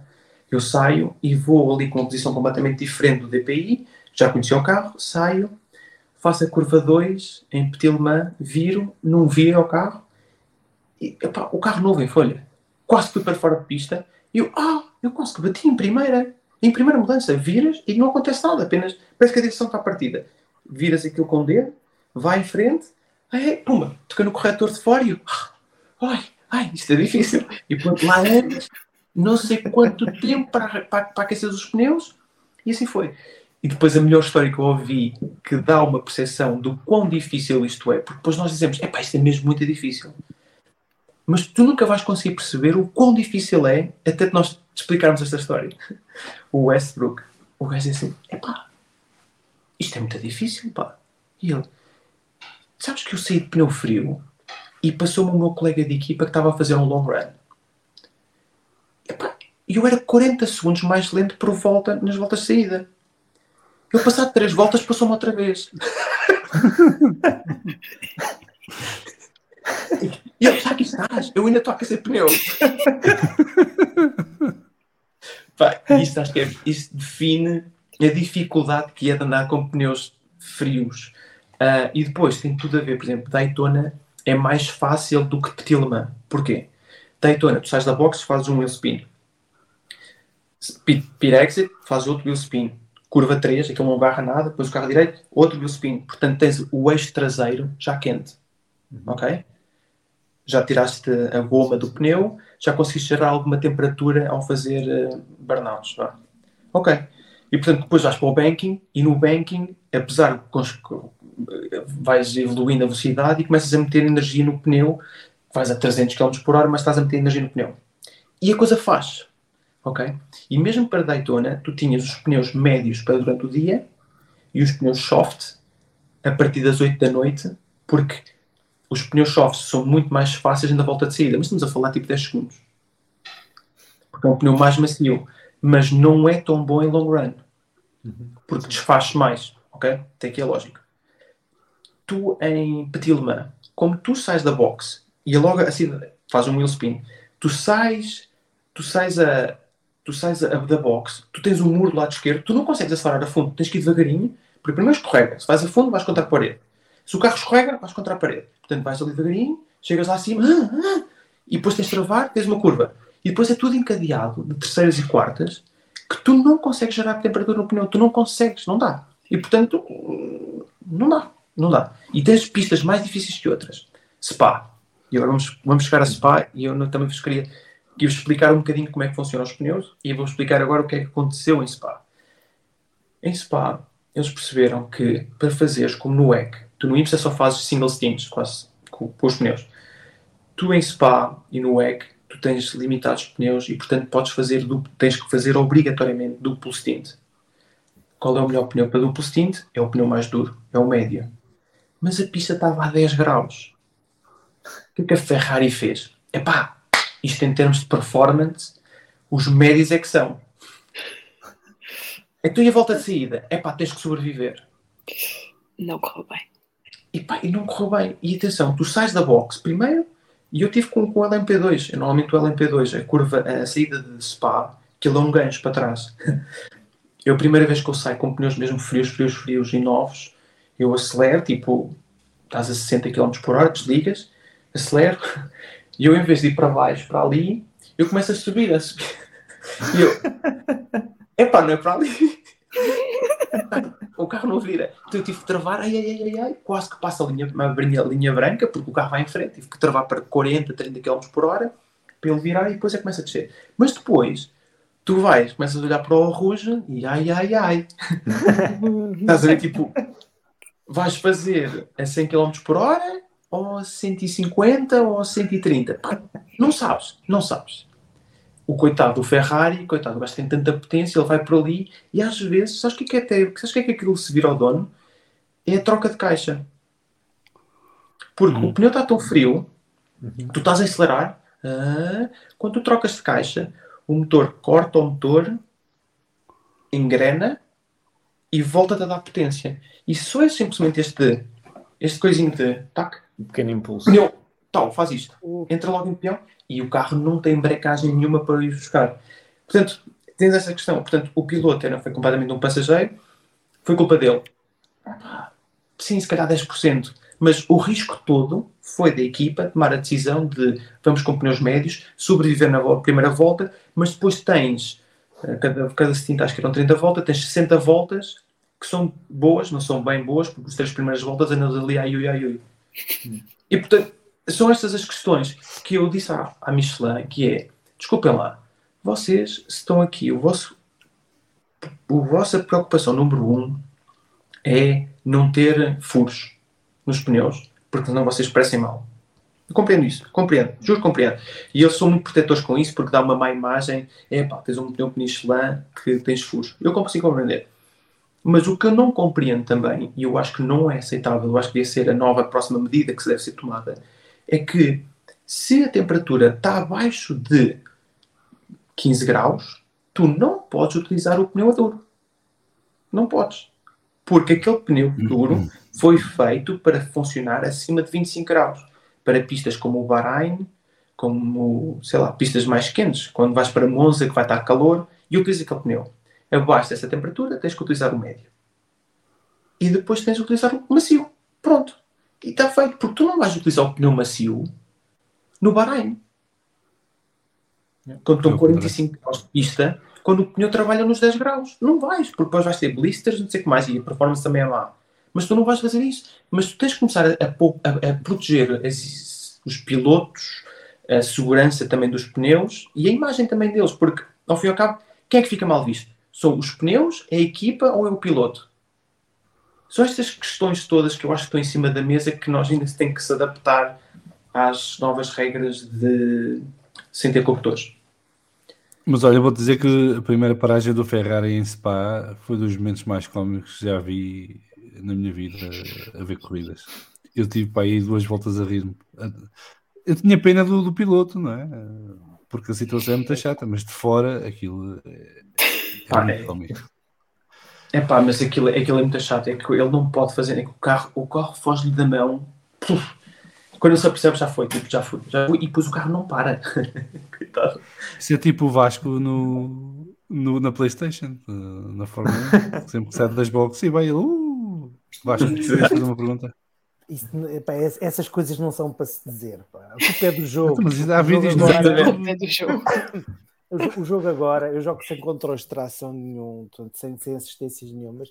E aquilo agora, quando o gajo sai da boxe, tem que ter cuidado, pá. Não é como de antes que punha pata a fundo e aquilo se calhar está mais real. Mas querias fazer uma pergunta? Estavas de mão no ar? Eu? Sim, eu vi-te a mão levantada, pensei que querias fazer uma pergunta. Sim, não, mas queria fazer uma pergunta que não tem, quer dizer, tem a ver com Le Mans. Tu vais participar nos LMP2, mas gostava de ouvir aqui um bocadinho a tua opinião. Sei que gostavas muito que a Acura se chegasse à frente e participasse. Qual é o teu feeling? Sentes que se a Acura entrasse, vocês podiam lutar pela vitória?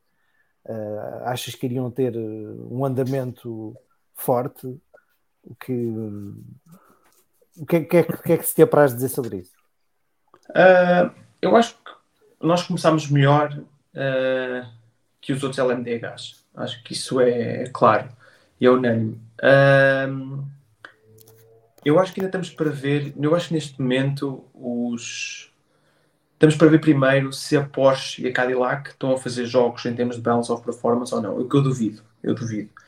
Mas a ver o andamento de todos, a Ferrari parece ser das melhores, a mais bem organizada e bem oleada é a Toyota, e faz sentido também. Tem os pilotos já há 6 anos, todos a trabalhar em conjunto, e mesmo a equipa funciona com um nível superior e normal, justo, acima dos outros, porque estão a fazer o campeonato há muito mais tempo que os outros. Portanto, não é montares uma equipa e só porque dizes que tens lá um cavalinho e dizes que és Ferrari que chegas lá e ganhas. Não ganhas. Uma coisa que tu vais com todo o teu know-how da Fórmula 1 e vais fazer Indy 500, não ganhas. E exatamente como tu podes ser a Penske e vais para a Fórmula 1 ou vais para o LMDH, podes ter todos os recursos, também não ganhas. Porque demora tempo a coisa a olear e os outros que lá estão não são tolos.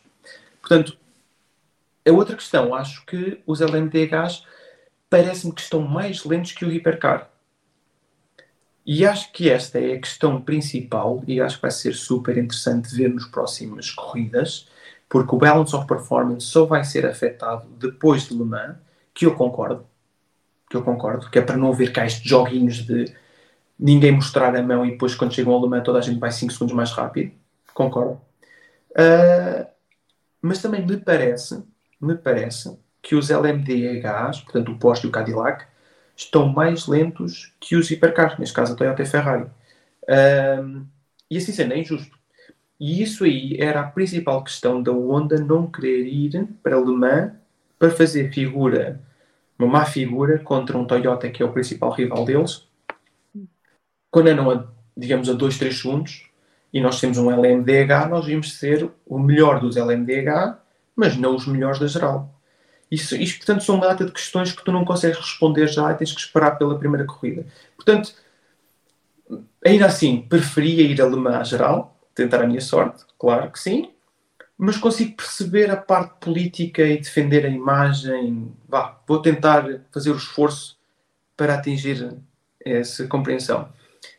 Mas eu acho que isso também faz parte da evolução deste novo regulamento. Ou seja, tu tens um campeonato hoje em dia e uma corrida grande para se ganhar com regulamentos completamente diferentes. E, portanto, tornar isto justo demora tempo.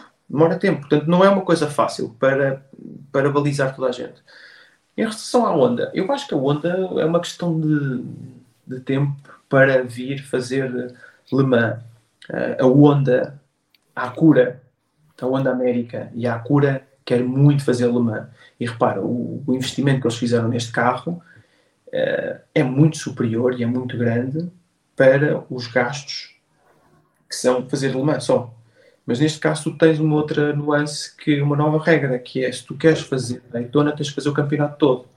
E eu também consigo compreender a parte de Le Mans nessa parte, ou seja, que é para não só ter pilotos só para fazer carros a fazer só Le Mans, por causa dos entry-lists, porque tens umas... Le Mans era muito mais giro, mas não há espaço de ter 100 carros lá na grelha, porque repara, se tu fazes 50 carros em Daytona, que são 4 km, tu supostamente conseguirias fazer 120 carros em Le Mans.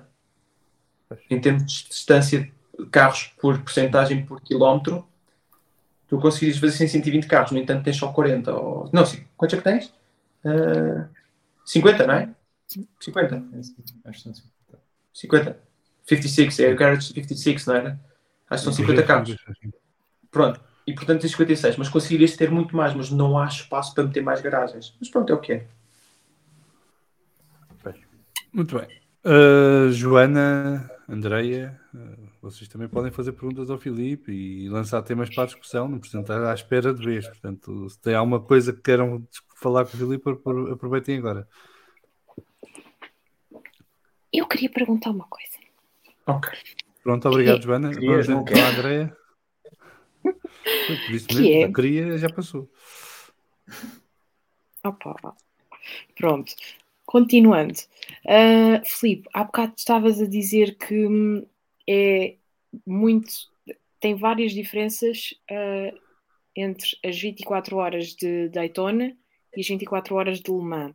Uhum. E eu queria saber se isso, a nível de preparação para cada uma das corridas, afeta muito a preparação dos próprios pilotos e a própria estratégia das equipas para cada uma das corridas. Uhum. Quais são as principais diferenças? A preparação do piloto não, porque são todas Daytona e Le Mans acabam por ser corridas fisicamente a parte muscular mais fácil, porque temos muitas retas. Tens o desgaste mental e físico, mais mental de 24 horas, e da tensão toda e de ser uma corrida grande e que toda a gente quer ganhar e portanto tens um bocadinho mais pressão. Mas isso ao longo dos meus anos é a mesma e portanto a preparação é sempre igual para todas as corridas. Como dizia até o Mário Andretti, se tu te preparas diferente para uma corrida, então quer dizer que tu não prestas nas outras corridas todas. É um bom ponto. Portanto, eu preparo-me sempre da maneira igual. Mas o Mário pode dizer essas coisas porque ele ganhou em todo lado, não é? Porque... Mas ele tem razão no que diz. Tem razão no que diz. Portanto, eu preparo-me da maneira, quanto muito adapto um bocadinho. Imagina, quando foi para Sebring este ano, treinei mais fisicamente, porque como eu estava a fazer o WEC e o IMSA, ia-me sair pelo fazer 24 horas, ainda por cima andei, fui o piloto que fiz o meio e acabei e andei bastante nas duas corridas, sei um bocadinho mais do pelo, mas faz parte, 66 carros, exatamente. Com 8 suplentes, lá está 8, não dá para meter 8, mas estão sempre 66 carros inscritos e 8 suplentes até agora. Exatamente. Mas a preparação da corrida é completamente diferente, em termos de estratégia, exatamente como nós estamos a falar agora dos safety cars. Tu, em Daytona, é poupar o carro, até às últimas horas. Exato. Porque um piloto seja muito rápido, e às vezes os pilotos mais novos não percebem isso, vão e vão cheios de peito e depois mostram e são rápidos e destroem o carro no bus stop, tipo, o carro já vai coxo para as últimas horas e não há nada que tu possas fazer porque não vais conseguir lutar pela vitória. Em Le Mans, tu começas a capitalizar toda essa vantagem a partir da primeira volta. Tu ganhas 10 segundos no início, ganhas 20 segundos no segundo stint e metes esse tempo no bolso. E mais, esses 20 segundos podem-te dar a janela de passares um safety car para o outro que dá mais 50 segundos. Ok. Ou te dá essa janela de poderes entrar nos safety cars ou nos full course yellows de uma maneira com mais margem do que se estiveres para trás. Portanto, principalmente alemã, e falando com o Will Stevens, e ele concorda que a alemã até o ano passado beneficiava sempre que ele estava mais à frente, que é uma loucura. Eles fizeram uma corrida espetacular, o carro do António, porque eles meteram sempre o António e o Will Stevens, os dois profissionais, e eles criaram um fosso tão grande que os outros já não conseguiam chegar lá, porque aconteceu sempre um full course yellow e eles conseguiam sempre reagir a isso. Foi muito bem feito. Eles fizeram aquilo muito bem feito. Mas a partir de agora, com este novo safety car, acabou-se isto tudo. Portanto, vamos ver. Mas a preparação é aquilo que eu digo. E agora é o Wayne Taylor. E digo isso muitas das vezes também à United. Quando a United quis fazer a Daytona. Malta, se vocês querem ganhar a Daytona, contratem americanos. Não pensem que eles são, sabes, tipo cowboys, ou que são, sabes, o rockabillys e não sei o que mais, que não percebem corridas. Não, eles percebem da corrida deles. E a mesma coisa, quando vocês vão para a França, tens que ter um francês no meio da equipa. Para quando há uma coisa qualquer a apertar ali no meio com os marshals, tens lá um gajo, na cá, Stefan, este gajo é francês. E o gajo e fazem aquilo tudo direitinho. Porque se tu pões lá um americano, Maneco Scorlami. Depois um gajo a falar, um americano a falar francês, está tudo caldo entornado. E depois acabam a discutir as batatas fritas, não é? Porque são as freedom fries ou as french fries. Começam a dizer que a baguete é que é bom, o hambúrguer é que é bom e não vão lá aquilo. Portanto, tens ali aquelas pequenas nuances que são tantos detalhes para conseguires ganhar em cada lado, além de ter sorte, tens que ter, ou seja, não podes ter azar, sabes? E portanto, essas preparações são muito diferentes, muito diferentes. Muito diferentes. Andréia, queres fazer alguma pergunta ao Filipe? Ups, estás em mute. Não, está em mute, não está a funcionar o microfone. Aí está. Não. Sim, vai. Agora. Vai. Não, já estamos outra vez. Não. Sai um problema qualquer com a tua internet, não estamos a apanhar o microfone. Não, agora outra vez. Mute. Olha, o melhor é sair da sessão e voltares a entrar. Isso normalmente resolve. Temos de pôr aqui um ecrãzinho de problemas técnicos. Mas avança mais alguém que eu tenho uma pergunta? Eu tenho uma pergunta para acabar, não é? Porque isso é qual é a resposta, por isso é que é para acabar. Eu tenho uma pergunta que eu até partilhei com a Joana, que era se os LMP2 não tivessem tão castrados, se poderiam lutar pela vitória à geral, ou o facto dos hipercarros terem a componente híbrido, lhes dava sempre a vantagem. Não estou a dizer os LMP2 serem totalmente libertados, mas estarem mais próximos. Os LMP2 neste momento, se eles não tivessem castrados, ganhavam à vontade. A sério?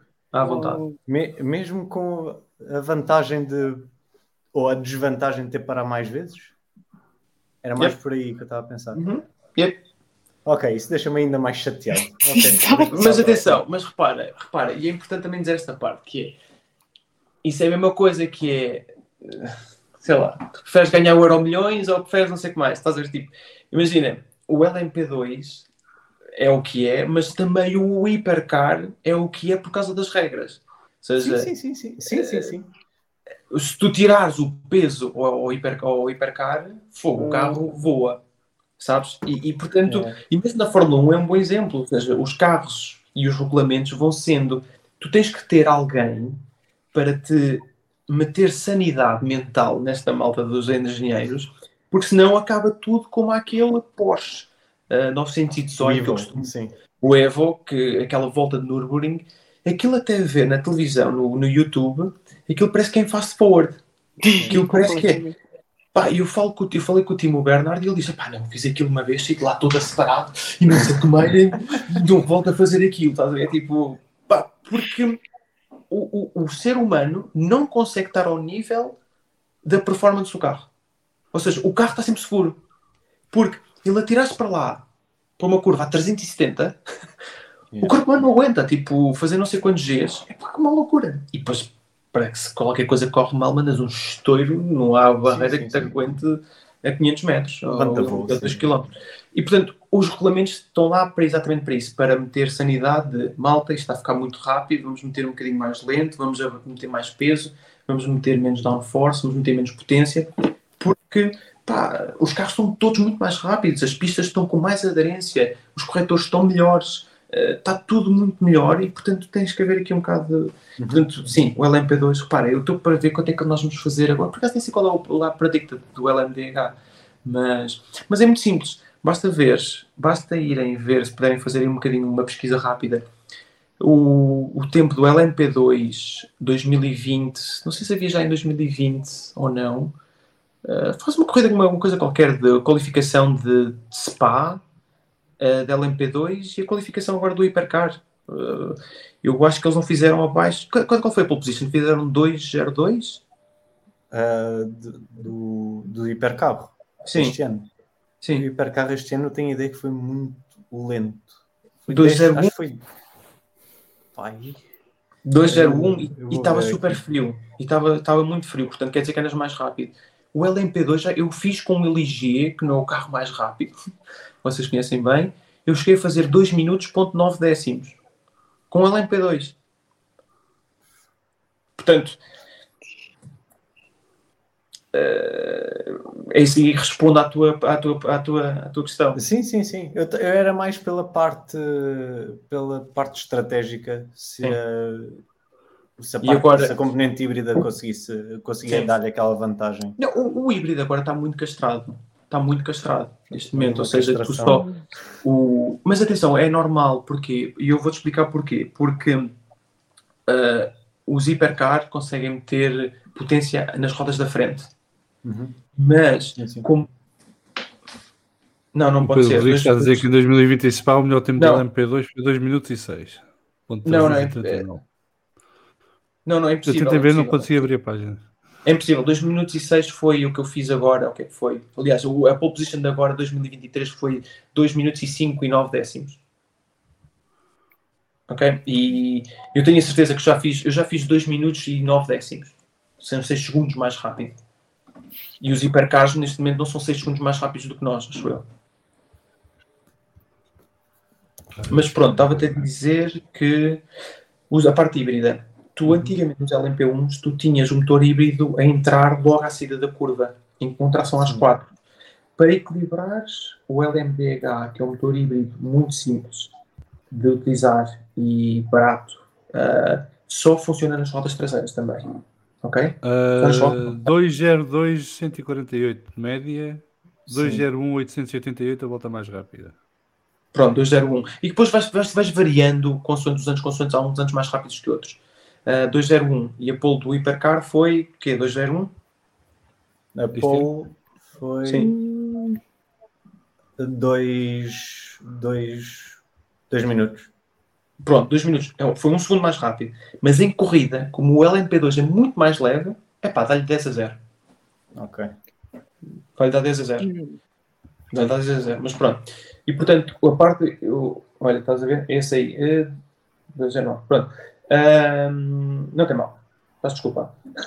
Não, agora a expressão do chat não podes voltar, Pedro Rodrigues, pá, não há perdão. Nunca mais. Mas só para te dizer que o Hipercar, neste momento, para ser justo com o LMDH, ele só consegue o Toyota e o... Como é que é? O Toyota e o Ferrari só conseguem meter potência nas rodas da frente aos 190 km por hora. Uhum. E o Peugeot, acho que aos 150 ou 170. Um bocadinho antes. Que é o balance of performance, uma maneira para equilibrar a coisa. Os LMDH, como só tem a tração atrás, repara, o desgaste do pneu é muito maior, traseiro, portanto, por causa disso tem o pneu mais largo atrás. O peso é mais... Ou melhor, eles não conseguem distribuir tanto o peso. Não, isso é igual, acaba por ser depois a distribuição de peso é igual. Mas não, portanto é só isso. E no LMP1, até o estilo de condução era diferente, porque tu saías muito mais a direito para maximizar a tração da tração às 4, porque era desde o 0.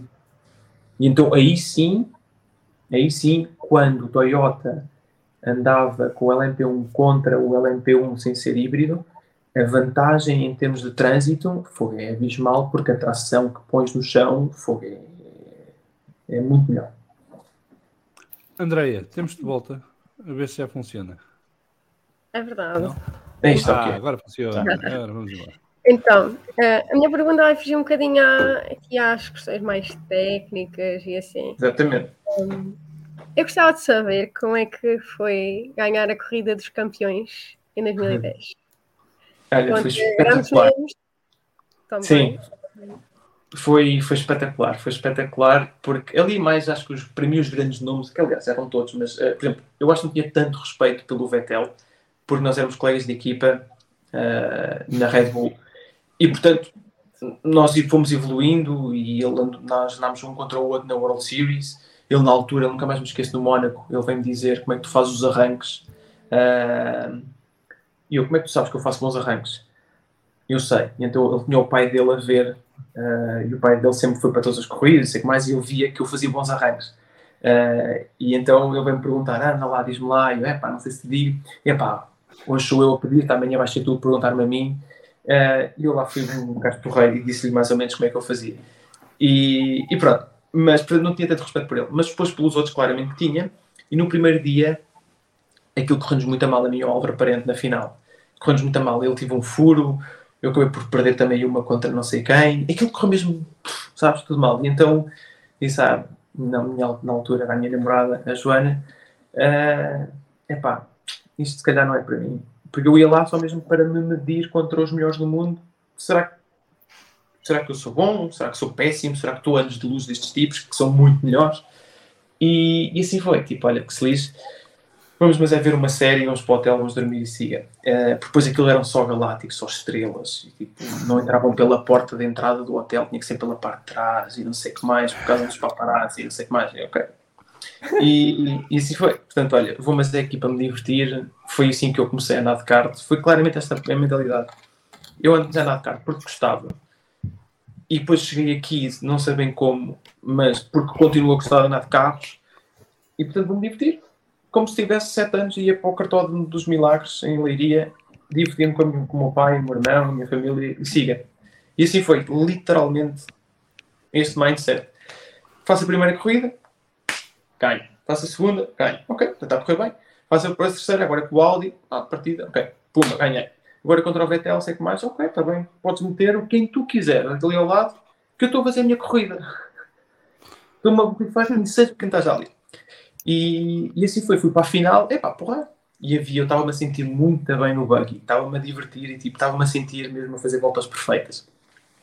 E eu ganho a primeira contra o Lug e ganhei, tipo, E eu pensava que ele iria ser melhor que eu, mas eu estava apenas eu estou a conseguir fazer as coisas perfeitas, mas ao milímetro. E estou para ver como é que é um campeão 9 vezes ou 8 vezes na altura, o campeão do mundo de rallies, que ele é que estava de lado. E eu, ok, vamos ver como é que ele é. E ganhei. E depois fomos para os KTM. E nos KTMs aquilo é uma condição muito mais limpa e supostamente seria mais a minha praia. E na última curva aquilo tinha um autoblocante, às vezes aquilo entrava, ou seja, não ficava a roda de dentro a patinar, de trás. Então fazia e não anda, eu começo a vê-lo passar por fora, anda lá, e depois é que agarra, e foi, ele passou, ganhou por 1 ou 10 décimos. Que nervos! E então saí do carro, ele sai um bocado mais inchado. Eu entra agora no buggy e vais ver o que é bom para a torre. Porque eu vinha com o peito numa de. Eu estou-me a brincar se isto é corrida dos campeões, se isto é vitória, se isto é final, se eu quero que seja. Põe-te lá outra vez agora no buggy e vais ver o que é bom. Porque eu estava-me a sentir bem. E eu vinha ali naquela do. Sabes, tipo, estou completamente abstraído. O que é que está em jogo, o que é que não está? Vais ganhar 2 euros, vais ganhar 1 milhão, se vais ganhar a corrida dos maiores, sabes? Vamos embora. E fiz aquilo, faço a volta e saiu-me bem. E depois olho para o lado esquerdo e ele ficou ali bastante perto, mas lá está, ganhei e fiquei todo contente numa de se calhar até nem sou mal todo. Estás a ver, tipo, mas foi um bocado esse feeling, mas fiquei contente numa de lá está, acho que ao fim e ao cabo, eu acho que o que é engraçado nisto tudo, eu acho que é fácil de uma pessoa de ver que os outros é que são mesmo muito bons. E os outros é que são heróis, os outros é que são super-heróis e que nós não conseguimos. Ao fim e ao cabo, há físicas, tens 4 rodas, tens um volante, é ver que é que consegue perceber a linha melhor, travar tarde, enfim, virar o carro.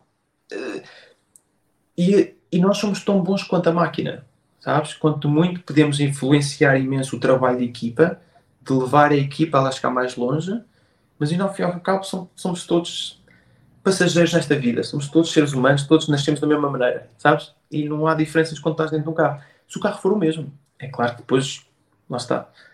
Um bom exemplo disto neste momento da Fórmula 1, o Hamilton foi tão dominante toda a sua carreira, ele está a passar uma fase difícil. E onde é que está aquele galáctico do Hamilton? Ao fim e ao cabo ele é tão bom contra o carro, sabes? E é um bocado isso.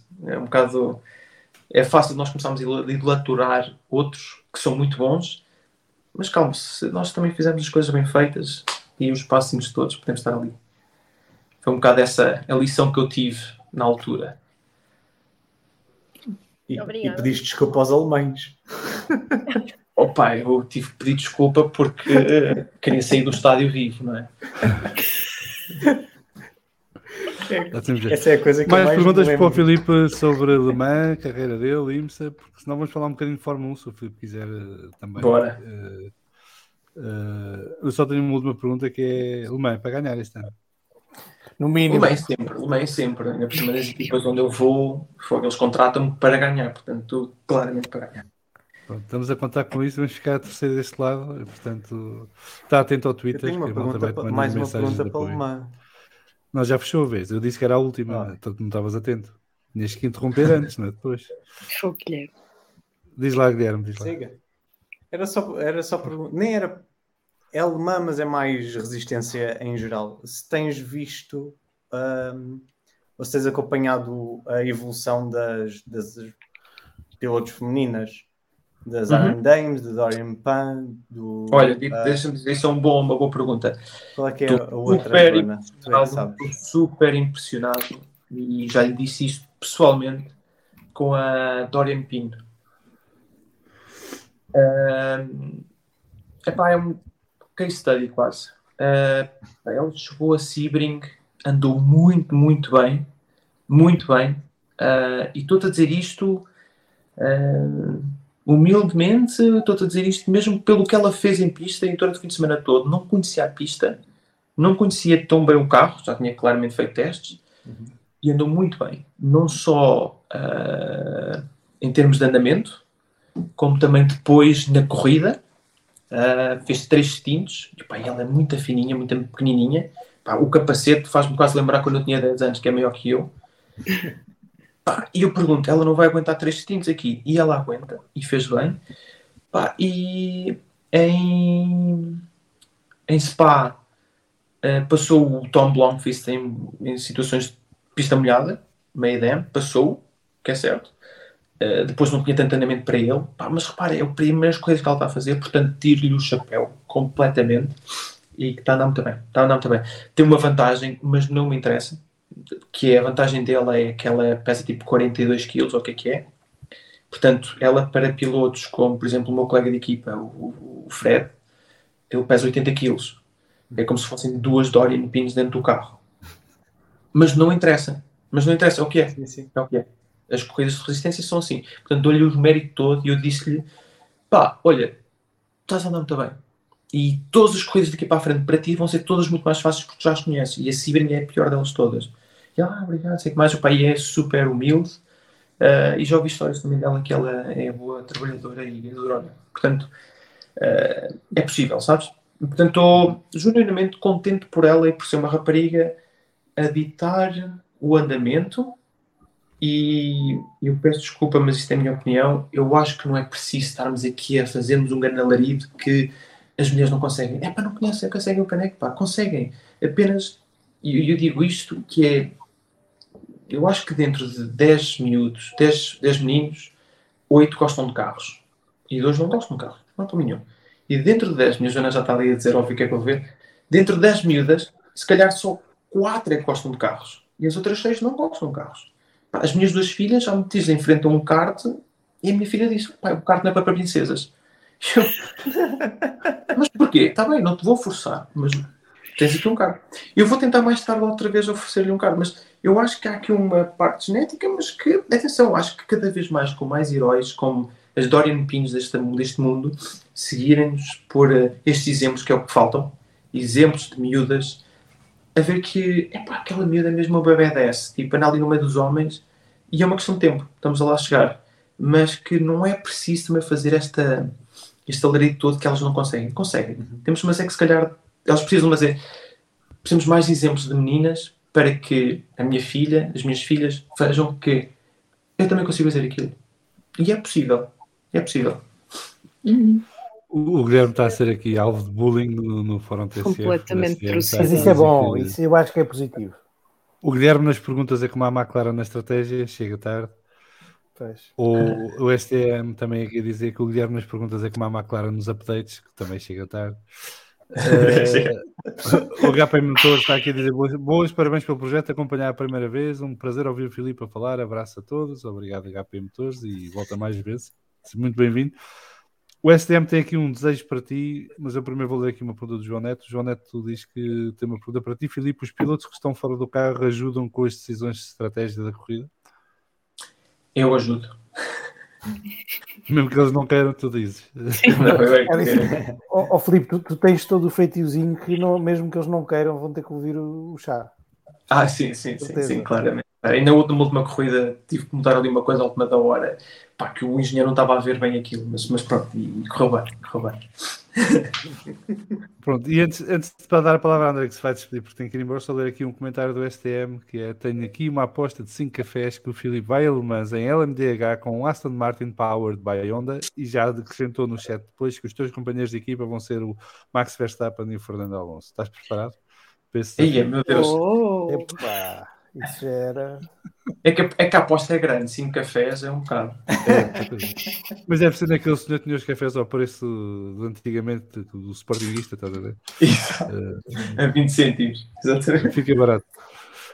Andreia, olha, obrigado por teres vindo. Eu sei que estás com problemas técnicos, mas se puderes só despedir-te aqui desta primeira vez que cá vieste e que espero que seja a primeira de muitas. Obrigada pela oportunidade, foi um gosto.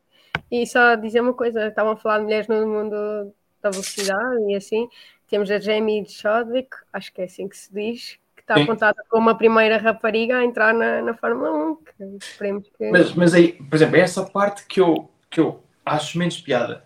E eu vou-te dizer porquê. A Jamie Chadwick, e eu só sou contra a parte do forcing da venda da questão. Ela correu, ganhou 3 ou 4 vezes. O que é que ela é conhecida por quê? Por ganhar Series 1. Ok. Mas, desculpem lá, e porquê que eu não sou conhecido, ou o António Silva não é conhecido por ganhar 5 vezes o campeonato nacional da segunda liga? Eu acho que o Nuno Conselho sempre foi muito um defensor disso, que é, se tu queres ser o melhor, se tu queres ir para a Fórmula 1 onde estão os melhores, tens que ir onde estão os melhores. Eu fui para a Itália, não conhecia as pistas e fui correr para onde estão lá os italianos, os bons daquilo. Fui correr para a Itália. Depois fui para a Renault 2 litros, onde são se calhar os alemães e os ingleses os melhores. E fui lá um portuguesito e ganhei. Tu, se quiseres ser o melhor, tens que lutar contra os melhores.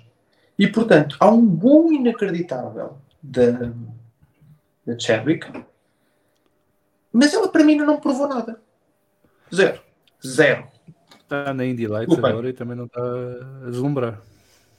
E atenção, é um carro difícil, já ouvi dizer que é um carro muito difícil, mas lá está, vai ao país dos americanos e prova que és melhor que eles. Ou então vai para a Fórmula 3, ou vai para a GP3, ou vai para a Fórmula 2 e prova que és melhor que eles. Até lá, não vamos dizer que ela vai passar estes gajos todos à frente para ir para a Fórmula 1 só porque é mulher. Discordo 100%, porque aí então vai estar a roubar um lugar de um miúdo que é super talentoso, que trabalhou imenso. Miúdo ou miúda? Não interessa. De cor ou de não cor, não me interessa. Aliás, é o que eu digo muitas vezes. O meu engenheiro não quer saber se eu sou português, se sou de cor, se sou transgénero, se sou menino, se sou menina. Ele nem sequer vê o capacete. Ele só olha para o cronómetro. Esta pessoa que está ali atrás deste carro, é muito rápido. Eu quero este gajo para a minha equipa. E então vender antes destas de afirmações, não gosto porque estamos a ser injustos para com outros pilotos, independentemente da cor, da raça ou o que é que seja. Portanto, e perdoem-me esta parte agressiva, mas o mundo é agressivo e eu acho que há muitos pilotos a trabalharem muito, a dedicarem muito às suas famílias para conseguirem lá chegar acima, e depois são passados porque há esta força de ter uma rapariga. Ótimo, mas então tens a Dorian Pin, que está a andar no meio dos miúdos e que está a andar melhor ou tão bem como eles. Ela neste momento, eu diria-te, ela é a melhor piloto silver neste momento no WEC, é a melhor piloto silver no WEC, em LMP2 de lado. E isso sim, se calhar deveria antes um lugar, se calhar na Fórmula 1 do que infelizmente a Chadwick, mas se ela andar bem na IndyCar ou em Indy Lights, sim, depois vai para a IndyCar e vice-versa. Sim, e IndyCar não seria a primeira mulher a competir, portanto.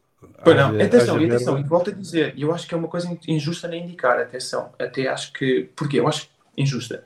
Eu acho que, aliás, até a Bia Figueiredo teve a dizer, quando ela fez lá umas corridas na IndyCar, o volante da IndyCar é à moda antiga, não tens direção assistida. Quando acho que quase todos os carros neste momento, IndyCar e GP2, são os únicos carros que não tens no mundo, quase todo, que não tens direção assistida. A Fórmula 1 tem, o meu carro tem, tens uma data deles que o volante fica mais leve. Então aquilo é preciso ter grandes braços para virar aquilo tudo. E para uma Dorian Pin, eu não estou bem a ver com os braços dela fininhos como é que ela ia conseguir aguentar uma corrida de 2 horas de IndyCar. E essa é a parte física que eu acho que seria injusto para ela. E tu meteres a direção assistida, atenção, já estamos no século XXI, estamos em 2023 com carros muito mais avançados, ponham isso e deixem-se destas coisas de o carro tem que ser duro. Não, o Fórmula 1 curva imenso, mas tem direção assistida. E isso aí ajuda imenso uma rapariga na Fórmula 1, ou melhor, a conduzir um carro destes rápidos. Bem, André, vais com muitas coisas para pensar. Concordas ou não, Andréia? Eu percebo o ponto de vista, como é óbvio, eu tinha imenso orgulho em ver uma mulher na Fórmula 1, mas eu percebo claramente porque esses miúdos preparam-se desde 7, 8 anos, começam a andar no kart e progridem a partir daí, mas claro que sim, claro que percebo. Mas é só isso, atenção, eu tento ser acho que ninguém é perfeito, mas tento ser uma pessoa, tento ver as lacunas e tento ser uma pessoa justa, que é, aliás, eu acabei por não ir para a Fórmula 1 porque pediam interesse e parte de dinheiro, E há sempre um interesse, sabes? Há sempre um interesse de querer meter uma pessoa à frente em prol do talento do outro. E eu acho que isso é injusto. E acho que neste momento a Fórmula 1 está muito melhor porque há muito dinheiro nas equipas e as equipas podem escolher os pilotos que querem. Tu neste momento, se não dificilmente tens um piloto na Fórmula 1 que paga, que a equipa precisa do dinheiro dele para sustentar. A Haas neste momento tem 2 pilotos bons. Tens o Hülkenberg e tens o Magnussen. São 2 pilotos que são pagos para correr. E não são pilotos que trazem malas de dinheiro. Se calhar trazem um patrocinador ou outro, mas não são literalmente como o Mazepin, que traz o dinheiro russo. E vice-versa. É só isso. É só essa parte. E eu acho que uma pessoa deve ser, no desporto, deve chegar longe pelo talento, deve ser um herói porque é um talento, porque é trabalhador e não pela religião, pelo que quer que seja. Vamos deixar isso de lado. Tipo, se ele é árabe, bom para ti. Se não é, bom para ti também. Sabes, cada um é livre de fazer o que quiseres. Acho que não quero ser... Não vou ser extremista. Acho que estamos todos livres de sermos o que quisermos e estou muito aberto com isso, na boa. Mas não vamos meter barreiras, ou não vamos preferir certos pilotos a irem mais para a frente que outros, ou neste caso pilotos, É só isso. Muito bem, estou a ler aqui alguns comentários enquanto continuamos e a Andreia, quando quiseres, podes sair. Não... Obrigado, Andrei, pela pergunta. Obrigada. Até à próxima. Tchau. O F. Martins diz que é precisamente por isso que admira este projeto da Iron Dames e a Dorian Pino, a Bovi, com a Spole versus o Keating. Obrigado. E que tudo ao molho e que seja o cronómetro a dizer quem é bom, ou neste caso rápido. Sem dúvida alguma. O Nuno Pimentel diz que a rapidez na pista não tem sexo nem orientação religiosa e muito menos cor de pele. Vai haver uma piloto mais rápida de F1, é uma questão de tempo. Exatamente. O SR lembra aqui que Catherine Legg fez uma ótima qualificação nestas Indy 500 e que 10 anos depois da última corrida de Indy dela, é verdade, ela voltou e conseguiu qualificar-se. O F. Martins diz que o Dorian deverá ir para um LMDH hipercar daqui a uns tempos. Eu gostava de haver num te digo mais. Eu até te digo mais. Eu acho que ela se continua a andar assim tão bem, com ligações. Lá está, ela pode eventualmente começar a fazer testes de Fórmula 1 e se aquilo correr bem, porque não ir mais longe? Porque ela é super nova. O que é que impede ir mais longe? Ela é novinha, ela tem uns 19 anos. É incrível. Ela é nova. O que mais aprecio nela é aquela capacidade de não hesitar quando se vai meter por uma ultrapassagem. Exato. Ela nem precisa de ver a oportunidade. Antecipa e mete-se e o outro gajo nem tem hipótese. O outro gajo, quem for, não tem ela hipótese. Ela cria a oportunidade. Não, ela sabe ler, ela percebe o momento, o timing da coisa. Portanto, eu aprecio muito isso nos pilotos e ela tem isso. E, portanto, o Carlos Lopes está aqui a dizer que o F2 vai ter direção assistida na próxima versão. Não sei quando é que é a próxima geração da F2, mas eles já tinham falado nisso, que queriam meter. Eu lembro-me de fazer coisas da Fórmula 2 em Valência, fiz 2 corridas, mas nessa corrida de Valência, aquilo é uma reta gigante, grande, e depois a curva 1 era reduzir uma e fazer a curva. A Arden, era eu e o Bruno Senna, e a Arden era conhecida o carro com mais caster. Aquilo pesava tanto, o volante, que eu chegava lá. Ou seja, experimentavas aquilo que nós experimentávamos nos simuladores arcade antes de meter a moeda, que era o volante não mexia. Mas fui eu e todos os pilotos que lá andavam, eu virava e depois com o cotovelo metia no monocoque e curvava e depois disse, se o carro fizer isto, é daqui para aqui, tipo, leva-me. Não dá, não vai dar para corrigir, não vou estar para isso. Leva-me, tipo, já fui, estás a ver? E fui, e fiz a corrida toda assim. Fogo, esquece, aquilo era super pesado. Não tinha braço para aquilo. Não tinha. E há imensas histórias dessas cenas. Mas olha que hoje em dia os simuladores já têm um nível de torque de tal maneira grande. Pois é. Fazer uma corrida de 1 hora e qualquer coisa, se aquilo tiver puxado no máximo, também cansa. O meu simulador aqui, eu estou longe, eu ando com aquilo nos 35%. E já é pesado. Nos 100%, primeiro, acho que precisava de estar ligado a uma parede de betão para conseguir aguentar as forças todas. Pá, a estrutura toda, o ecrã, quando aquilo vai nos 35 e passa por cima de um corretor, aquilo tudo abana, que parece que a casa vai cair. Porque é muita força. E aquilo magoa-te. Aquilo não é real. Não é real. Eu já fui aos 40 e tipo, esquece. Não é real. Ou seja, não é tão assim também. E depois tens uma outra estrutura. Isto aqui assim faz forças que não acho que muitos poucos cockpits têm estrutura para aguentar isso. O Pedro Cachapu está aqui a dizer que vale ter uma W Series se depois nenhuma dessas pilotos progridem para a F3 e F2. Iniciativas como a Girls on Track fazem mais sentido. Igual oportunidade, não igual resultado para todos. Diz, Vana. Só aqui meter a colher. Uma coisa que me chateia um bocadinho é de que forma e qual é a ideia de provar que as mulheres conseguem fazer o mesmo que os homens a nível de pilotagem, a nível de corridas, se estamos a criar campeonatos exclusivamente para mulheres. Para elas, exatamente. É verdade. Destrói o propósito. Só há uma questão aqui que eu consigo tentar perceber. Só consigo tentar perceber uma maneira, que é, concordo 100% com isto tudo, mas a W Series, e a única coisa boa que ela trouxe disso, é que tu consegues meter logo 20 raparigas a fazer um campeonato juntos. Exato. E tirares de lá melhor. Mas exato. Eu acho que tu, ao fim de ganhares um ano, ou máximo 2, esta não rapariga... Não é possível continuar. Não podes continuar, tens que fazer a tua carreira no outro lado. Exato. E um bom exemplo disso também era o Gran Turismo, a GT Academy, que apoiou tantos anos o Jan Mardenborough, o Lucas Ordonhas, que eram bons pilotos, e o Miguel Faísca,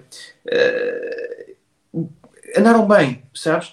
Mas depois, o que é que dita ao mercado? É as equipas contratarem-nos para estar nas equipas deles a representarem-nos. Exato. Quer dizer, já fizeram X anos disto. Mas depois é o mercado que vai ditar e às vezes não é fácil, não é tipo arranjar o lugar certo e aquilo é de uma sobrevivência entre pilotos para ter caso que assim.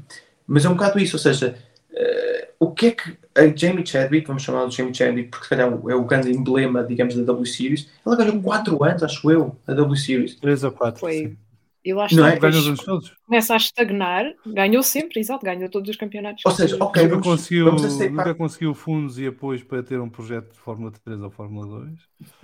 Porque a W Series estava mais interessada em arranjar dinheiro para existir a W Series do que depois a criar oportunidades verdadeiras para as pilotos. Mas lá está, são as partes dos projetos que é, ok, encontramos uma rapariga que é melhor que as outras. Ok, não há problema nenhum. Mas então agora, também devia ser algum, sei lá, não é fácil arranjar uma maneira para tentar ajudar esta miúda durante 1 ou 2 anos. Numa outra categoria, onde estão os melhores, supostamente, ou os novos pilotos da Fórmula 1. É mas como é que vai correr isto do F1 Academy?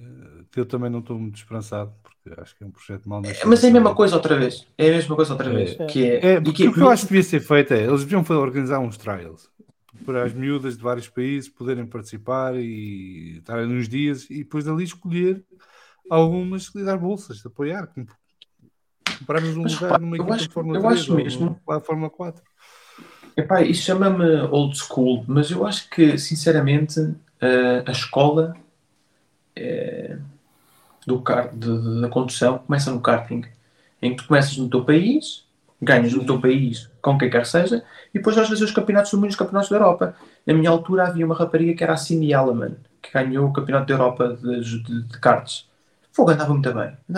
E ganhou o campeonato da Europa, no meio dos outros todos. Ganhou a Boemi, Suíça. Ganhou. Depois tentou os carros, as coisas não correram bem. Quantas vezes relembras o Boemi disso sempre que se vê? Hã? Quantas vezes é que relembras o Boemi disso sempre que se vê? Exato. Não, mas ela andava muito bem nos carros, isso tudo. Depois faz o clique ou não nos fórmulas ou não. Mas é ali que tu começas. Porque se tu não começas aqui e pões logo as miúdas nos fórmulas, elas já não têm a escola. E depois é injusto também para elas terem aquele racecraft e aquilo que estavas a dizer, João, aquela de ela vê um buraco e atira-se. Essa cena de ver o buraco e atirar-se é exatamente como tu aprendes na escola há 10 anos atrás as contas de matemática, as físicas e não sei o que mais. E depois é que pões e aplicas depois mais tarde. E isso é o que está errado. Se calhar muitas delas não fizeram karting.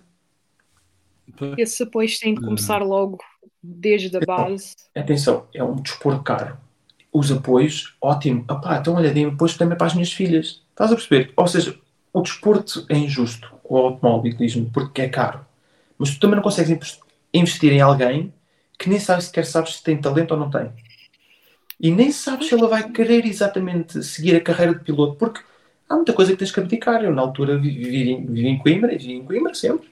Os meus amigos, eu estava a ver em Itália uma fábrica, em Itália, em que às 6 da manhã começavam as máquinas, pum, pum, a cortar eixos, e os meus amigos a ligarem às 5 da manhã, assim, estavam a sair da queima, fazes cá falta.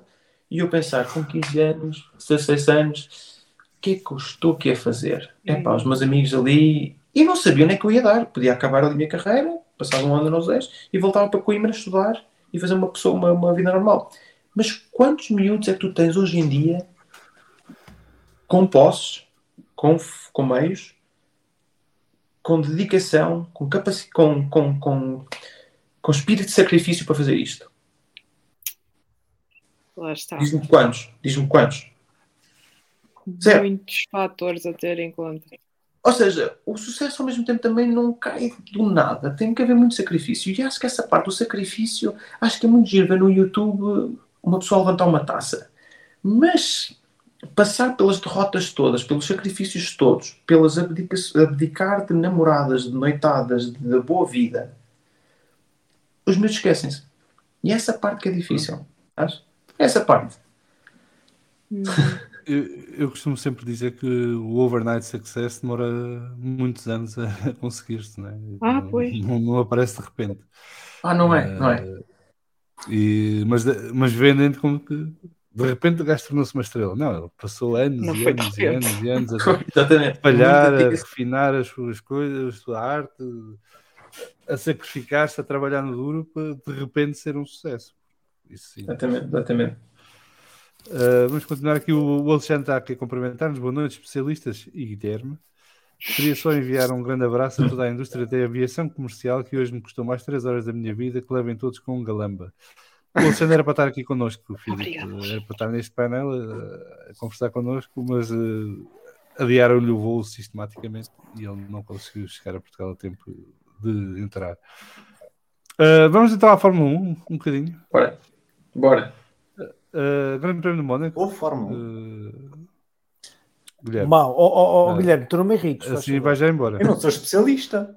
Assim vai já embora. Mute. Por acaso respondeste. Grande Prémio de Mónaco. Viste a corrida, filho? Vi. Viste o Grande Prémio? Quais são os teus destaques? O que é que te gostaste mais durante este fim de semana? Para além da qualificação, obviamente. A qualificação foi gira, foi muito gira. Principalmente acho que a pista estava a melhorar consoante o sol se estava a pôr. E acontece muitas vezes para nós. Mas acho que foi novo na Fórmula 1. Acho que não acontece assim tão normal. Porque acho que as diferenças de carros são maiores. Mas foi uma boa qualificação.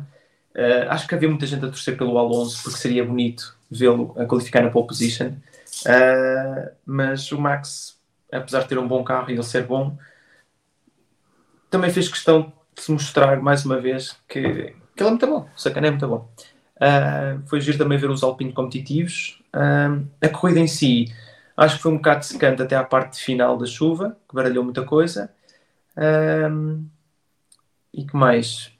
Acho que começando de cima para baixo, acho que o Verstappen, bonito, tipo, quando começa nessas situações de chover e tens uma vantagem grande, é muito fácil tu começares a perder muito tempo porque tu estás na defesa e só depois é que arrisca quando estás com os outros demasiado próximos. E ele nunca deixou essa margem a encurtar. Portanto, é difícil porque ele travar tarde e tomar um risco desnecessário, e ainda por cima ele que vai mais à frente, digamos assim, ele tem tudo a perder. E, portanto, é fácil tu defenderes-te um bocado e começares a perder e perderes ritmo nessa fase de adaptação. E ele nunca fez um erro. A Red Bull esperou por tomar a decisão dos pneus e de ver os outros a pararem antes. E só depois é que tomou a decisão certa. Portanto, mesmo nessa situação de ser ele a primeira pessoa a perder tudo, porque é o que está em primeiro, tomaram a decisão correta. o Alonso podia ter tomado vantagem com isso, mas não conseguiram, com a estratégia, meteram no primeiro com slicks e depois teve que meter os intermédios, portanto erraram, deviam ter esperado mais um bocado, se calhar a decisão era certa na altura, mas porque pararam naquela volta? Esperem mais um bocado. Se é para meter outra vez slicks, então esperam um bocadinho mais. Enfim, o Ocon também teve bem, porque estava a ganhar a corrida dele em terceiro, que era um pódio super importante, e teve bem, tanto na qualificação como na corrida, não fez um único erro, viu o Hamilton a aproximar-se e não fez um único erro nas condições que estavam, com pneus intermédios. Bem, se calhar uma ponto menos positiva, acho que se calhar foi a Ferrari, que não conseguiu dar a volta, apesar de ter mais andamento que a Alpine, nunca conseguiu passar, nunca conseguiu dar a volta ali, aquela questão ali. E pronto, não conseguiu ajudar os pilotos a tentar proteger os pilotos de trás e não a pensar como é que vai adiantar o Ocon. Acabou por sacrificar o Sainz a perder 2 lugares para o Hamilton e para o Verstappen, para o Hamilton e para o Leclerc, e em vez de pensar ultrapassar o Ocon.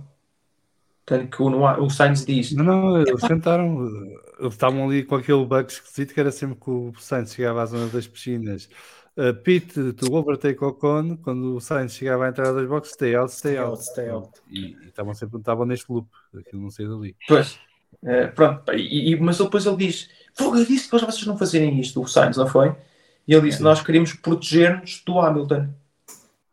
Pois, mas isso também foi uma resposta estranha. Nós na segunda-feira no debrief falámos disso. Foi? Ok. Foi uma resposta estranha, porquê? Porque se a preocupação deles era o Hamilton, eles podiam ter parado na volta seguinte ao Hamilton ter parado. Sim, e aí também ainda poderiam ter uma hipótese de tentar o overcut ao Ocon. Mas não, eles esperaram 2 ou 3 voltas para isso, ou mais, já não me lembro. Volta seguir do Ocon, acho eu. Foi Ferrari a ser Ferrari, parece. Portanto, foi um bocado esquisita essa resposta no fim da equipa de proteger do Hamilton, porque se era para isso ter parado logo e depois podiam gerir. Mas pronto, então acho que houve alguém que fez uma pergunta que é: acham que estes carros hoje em dia são demasiado grandes para o Mónaco? Opa, claramente. Eu acho que estamos a entrar numa fase, aliás, os LMDHs é um bom exemplo disso. Os LMDHs são muito maiores agora e correr em Long Beach, bem, ultrapassar é muito difícil. E o Ricky andou a ultrapassar lá uns quantos pilotos, foi giro. Mas os carros no Mónaco, já na minha altura na World Series, aquele bastava travar no meio, que o outro tipo tem que completamente parar o carro na parte da linha suja para travar o carro. E nunca na vida vais conseguir travar um carro normal. Houve ali umas quantas ultrapassagens, mas sim porque grandes diferenças de pneus, de degradação. E quando um pneu está fora da janela, não há nada que possas fazer. Tipo, estamos a falar de 5 segundos. Ou... Quem é que fez as ultrapassagens? Os Haas passaram bem, fizeram umas boas ultrapassagens bonitas, mas são grandes, são grandes os carros. Acho que são muito grandes. Sim, a melhor do dia, para mim, foi a do Lance Stroll ao Sargent. O Sargent estava ali numa fase em que estava aterrorizado. Mas foi. Ele, coitado, devia estar a tremer dentro do carro e o Lance viu ali uma oportunidade em arrascar-se, meteu-se e conseguiu passar entre as duas curvas. Mas aí, obviamente, que houve a cooperação do Sargent, que estava ali um bocado entalado, porque ele estava numa situação de pressão de vários carros e ele perdeu depois, quando ele estava a perder 3 segundos por volta. Aquilo estava complicado para ele. Aquilo deve ser assustador para quem nunca lá correu, não é? Pois. Aquilo foi não sei se por acaso, nem sei se ele chegou a correr lá na F2. Sim. Eu acho que ele foi ao pódio. Mas já não sei, mas ele estava aflito. Um bocadinho aos papéis. Sim, mas quando são 3 segundos, eu costumo sempre dizer que hoje em dia não tens um segundo de diferença entre pilotos. Não tens. Em termos de velocidade pura, estão ali todos mais ou menos dentro de 2, 3 décimos. Depois há quem consiga fazer a melhor volta do pneu, ou o carro está mais à maneira dele. É o trabalho feito até lá, e depois também o carro que tu tens nas mãos, não é? Claramente. Por exemplo, o Hamilton, o Alonso tem nada a dar doses ao Lance, mas e mesmo assim dá-lhe quanto? Dá-lhe 3 décimos? 4 décimos? Eles estão em menos de 3 décimos normalmente. 2 décimos. Nesta corrida a coisa correu pior ao Lance porque ele teve aquela situação no Q2 em que passou por cima dos detritos do carro do Lando, que tinha acabado de ir ao mundo nas piscinas. ao muro não, ao raio, e ele passou por cima e aquilo danificou-lhe o fundo do carro todo, ele teve que parar, já não conseguiu passar a Q3 e pronto. Isso ok. Eu nem sequer vi essa parte. É para esquecer. Sim. E depois a corrida começou-lhe logo mal, porque ele na primeira tentativa na curva do hotel é entalado contra o muro, acho que até foi pelo Sargent, não sei se foi. Pelo Sargent. E pronto, aquilo depois foi sempre a correr mal. Mas vi-se que ele estava... Mas vê-se bem que acho que o miúdo, as coisas que correm bem nos próximos grandes prémios ou Lance, onde aquilo pode se virar um bocadinho contra ele, porque eu pareceu-me ver um Lance Stroll super agressivo e tipo atrás do prejuízo, ou seja, o meu colega de equipa está lá à frente e eu estou cá em baixo, tipo, eu vou atrás deles. E mesmo aquela entrada lá no fogo, aquilo era super apertado, tudo bem que o Sargent apertou, mas sabes, pôs-se ali em situações muito arriscadas que aquela coisa podia correr mal. Portanto, estou para ver as próximas corridas, digamos às vezes o desespero de provar que ele merece o lugar para estar ali, sabes? Não, e depois tem o azar, é que o Alonso é daqueles gajos chatos que erra até dias maus, não é? E, portanto, quando tu tens um dia mau com um colega de equipa dele, perdes logo uma porrada de pontos para o gajo, não é? E, portanto, ainda ficas pior. Eu acho que ali nem sequer vai ter o ponto. E eu, se bem que se eu conheço já umas histórias aqui ao classe do Alonso, eu acho que ainda vai ser mais engraçado, porque o Alonso parece estar aqui a ser aquele gajo super simpático e olhar pelo miúdo e não sei o que mais, mas o Alonso vai sempre fazer a vida negra para o gajo nunca lhe tocar ou nunca estar a 3 décimos, porque nem que seja faz um carro mais difícil para guiar e ele nunca vai tocar na xixa, porque se o Alonso o que é rato, e sempre foi, e não vai ser agora que ele vai mudar aos 41 anos. Mas estavas a dizer que ele pode estar sob pressão, mas eu não acho que ele tenha estado, até tendo em conta o problema que se lesionou no início da temporada, tendo em conta essa condicionante, porque ele até, não sei se já está totalmente recuperado, mas ainda há 3 grandes prémios, ou o que é que era, ainda andava a correr infiltrado, não é? O Nuno Pinto, como chegou a comentar isso. Não acho que ele tenha estado, tendo em conta essa condicionante, assim tão longe do Alonso. Quer dizer, em condições normais, acho que nenhum de nós está à espera que o Stroll vá bater o Alonso. Mas o Lance tem o problema que o Pedro Cachapu está a falar, que é o Lance basta ter 2 ou 3 corridas pior e começam logo a questionar a sua presença na Fórmula 1 e quando tem corridas boas é porque é o filho do pai e pronto. Eu acho que ele mentalmente já está um bocadinho ao lado dessas coisas. Ele já não é um eu espero bem que sim. Não, eu acho que ele precisa agora de uma corrida limpa em Barcelona, não precisa de ir fazer um resultado igual ao do Alonso, mas tem que estar ali no top 6, no mínimo. Sem dúvida, e acho que é capaz. Não, eu acho que ele é capaz de estar ali encostado ao Alonso. Atenção, e eu digo às vezes isto da pressão porquê? E um bom exemplo disso, primeiro é o mundo do cão da Fórmula 1, como por exemplo aquelas comentários que houve ali tudo à volta do De Vries, que é o Dr. Marco, e eu às vezes ao fim e ao cabo vou muito pensando um bocado para o Dr. Marco é analisar as coisas aos resultados e ser pragmático. Que, quer tu queiras, quer não, acontece aqui ou lá, mas o que é certo é que em X corridas, quantas é que foram? 5, 6? Já vamos na sexta, sim. Sexta. Em 6 corridas, com infiltração ou sem infiltração, corridas boas ou descidas do braço, como foi a primeira do Lance, foram boas. Vamos analisar como se tivéssemos uma folha de papel à tua frente, como fala muitas vezes o Dr. Marco. Temos aqui uma folha de papel e vamos imprimir no domingo, na segunda-feira de manhã. Onde é que está um piloto, onde é que está o outro? E o que é certo é que o Alonso em 6 corridas faz 5 pódios, ou o que é.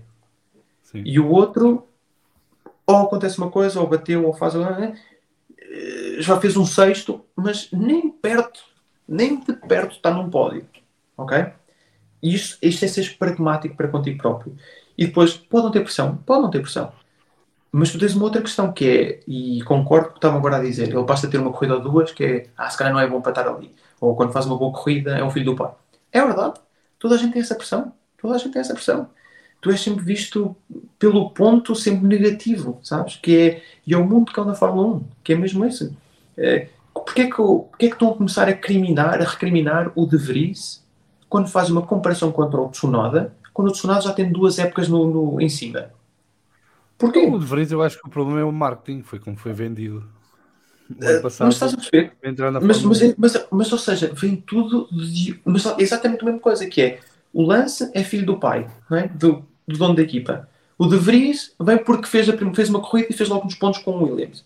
Tu tens sempre uma história detrás de cada piloto, à espera. O Ricciardo, quando vai para a McLaren, é esperado bater o Lando Norris. Em que tal léguas dele? Está léguas. Mas, como é o Ricciardo, toda a gente diz, epá, ele não se adaptou ao carro durante 3 anos. E depois dizem, quando a McLaren no despede, dizem, epá, eles também foram injustos. Foram injustos. A Red Bull nem passava no primeiro ano. Pá, eu lembro quando saiu a notícia do Ricciardo para a McLaren, de ter dito aqui, o Vasco estava nesse episódio, eu disse, atenção, o Ricciardo vai para a equipa do Lando, não vai ser... mas olhando para trás, é verdade, disseste isso, mas olhando para trás, eu acho que a ida do Ricciardo para a McLaren, se calhar pôs mais algumas fragilidades que o Ricciardo ainda não tinha... que ainda não tinha, no fundo, ainda não tinha mostrado isso. Claro que se fala daquela questão do estilo de pilotagem do carro, que é mais adaptado ao Lando Norris, mas quer dizer, isso é indiferente ser o Lando Norris ou ser outro piloto qualquer. Não, mas não tem a ver com o estilo de condução ou do carro, tem a ver que vai para uma equipa que não é dele, é do outro, e portanto tudo vai ser mais difícil. Mas digo, para mim foi uma surpresa ter acontecido o que aconteceu com o Ricciardo, porque o Ricciardo, aliás, na Renault tinha dado provas, ao lado, lá está, de um piloto que se calhar não tem a mesma rapidez que tem o Lando Norris, que era o Nico Hülkenberg, mas que mesmo assim é um piloto rápido, e o Ricciardo teve que se aplicar a fundo agora. O que eu acho que vai demonstrar é que o Ricciardo se calhar não é um piloto tão bom como se calhar eu pessoalmente o pintava, porque tinha muito boa imagem do Ricciardo. Não sei, isso agora só vendo num carro bom. Porque ele também nos anos que teve mas num carro bom, mas num carro bom qualquer um anda. Eu sei, mas o Salviano naquelas épocas de ouro da Mercedes tinha a convicção que toda a gente ganhava menos o Giovinazzi. Não, o Giovinazzi, o Mazepin e havia outro, já não lembro. Sim, pronto. Eu por acaso. E o Mick Schumacher. Pois, se calhar, já não me lembro. mas parece-me que é um bocadinho isso, porque quer dizer, para mim o melhor exemplo disto é o Nico Rosberg, que ganhou em 2016, em que claramente teve um melhor ano que o Hamilton esse ano, mas claramente em condições normais o Hamilton seria sempre melhor piloto que o Rosberg. O Rosberg é muito bom piloto e que consegue ser muito rápido, mas se calhar o Rosberg teve um ano excepcionalmente bom, enquanto o Hamilton teve um ano assim. Eu acho que isso é que faz o Hamilton teve um início de ano péssimo. Sim. Pois foi. 2016 foi péssimo. Eu não sei, mas o Rosberg ganhou as 4 primeiras corridas de embalo. Ganhou. Ganhou assim. E o Hamilton houve corridas que nem top 5 fez. É verdade. Só ler aqui alguns comentários e depois continuamos. 100% contigo.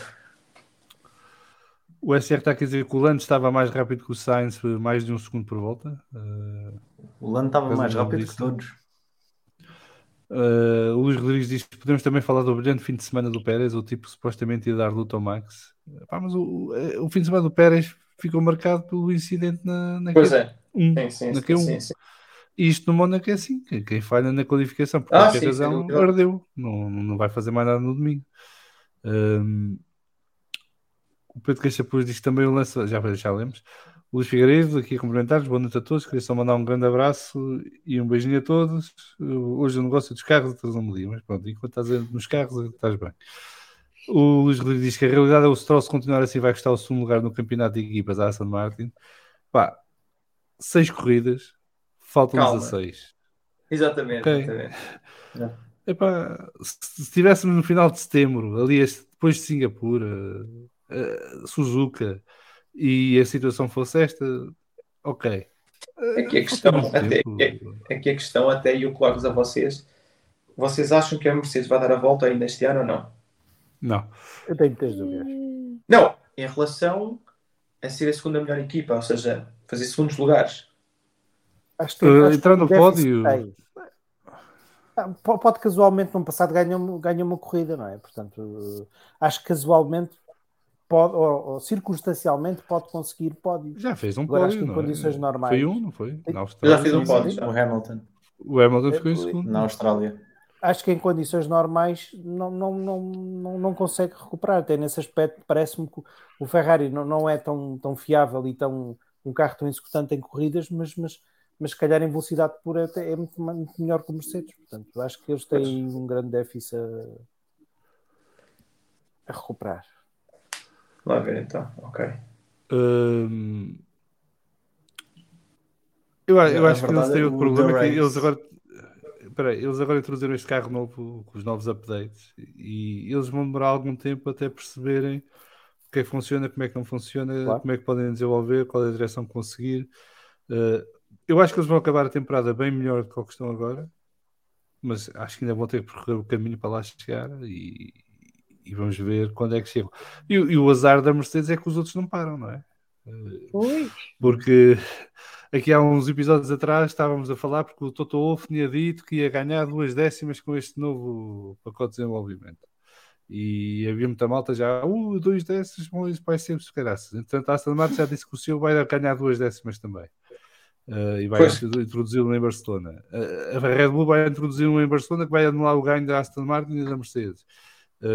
A Ferrari, que é a única que é capaz de introduzir um update e ficar 3 décimas mais lenta, mas isto não vai sair muito daqui, não é? Portanto, o que é que interessa aqui é ver se a Aston Martin e a Mercedes conseguem ganhar 3 décimas e a Red Bull só ganha 1 décima ou 1 décima e meia, não é? E aí conseguem cortar ali um bocadinho, mas mesmo assim não muda muito a ordem das coisas. Portanto, vamos ver o que é que vai dar.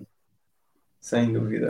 E sobretudo porque existe tudo isto, porque existe o budget cap, porque senão a Mercedes não tem dúvidas nenhumas que até se calhar no ano passado tinha conseguido inverter isto.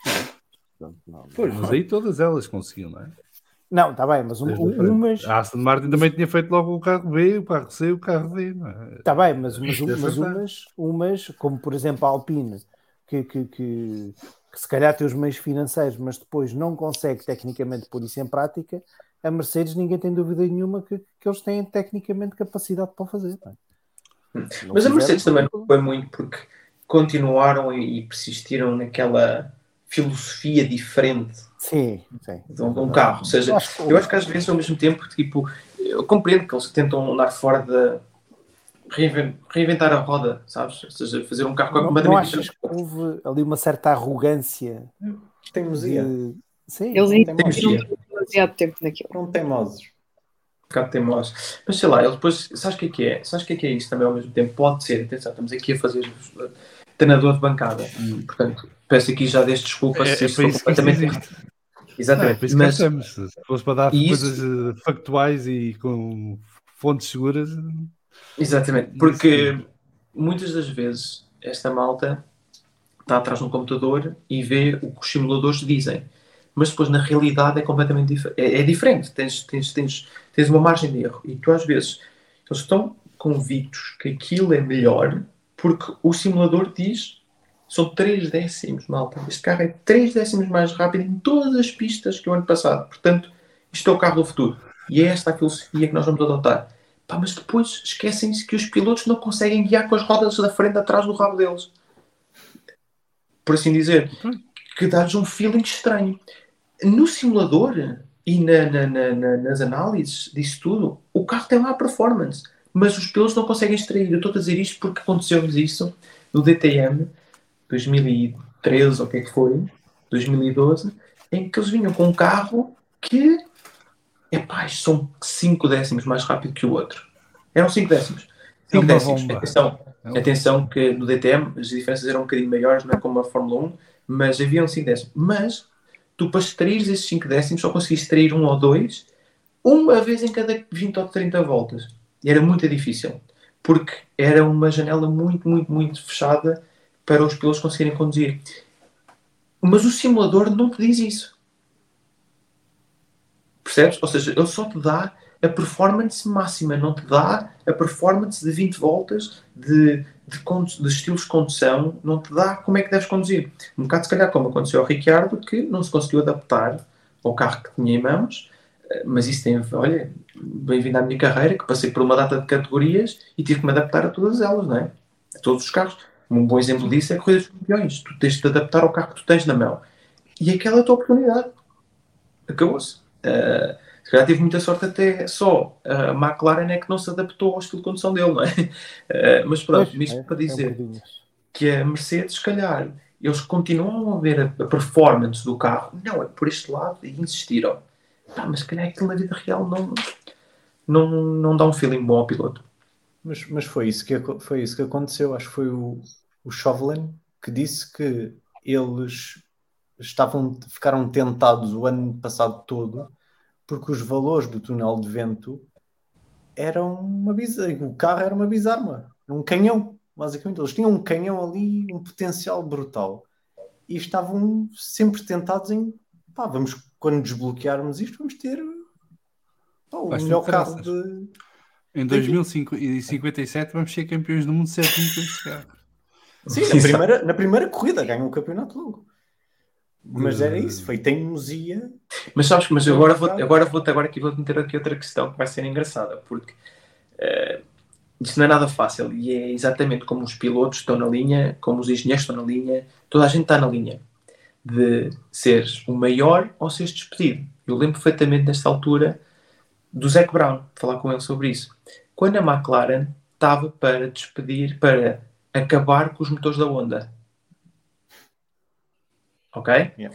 E portanto, eles estavam com um motor Honda que não andava por nada. E depois é muito fácil, a McLaren, de um lado, os motores não andam, o que é que querem que nós, como designers de carros, o que é que nós façamos se o motor não anda? Os tipos dos motores, sim, se calhar não andamos bem, mas o vosso chassi também não é muito bom. Então andavam ali um contra o outro. E é fácil ter isto. Atenção, é fácil. São duas entidades diferentes, isso tudo. Mas depois o Zac Brown no meio ouvir os dois. Portanto, já tinha passado 2 ou 3 anos, o Alonso já só dizia mal da Honda, não é? Não sei se lembram. E portanto a decisão era... Toda a gente faz questão de relembrar. E portanto a decisão era: mudo de motor para Renault e consigo atrair patrocinadores para a equipa, porque é uma mudança e agora é que vai.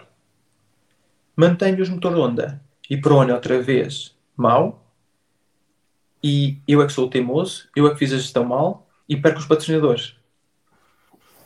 Galos passado 2 anos era o melhor motor. Não, mas eu acho que estava na cara. Mas estava na cara que ia acontecer. É teimosia ou foi falta de leitura? Sabes, essas questões são engraçadas. Pá, não, mas ali foi cansaço. Ali foi cansaço. Eles já não se entendiam. Eles já não se entendiam. A relação de trabalho que salvasse. Mas já viste, passado 2 anos a Red Bull ganhou com o motor Honda. Sim, não, mas estava na cara que isso iria acontecer, que eles iam mudar para a Red Bull e para a Alpha Tauri e que era uma questão de tempo até aquilo funcionar, não é?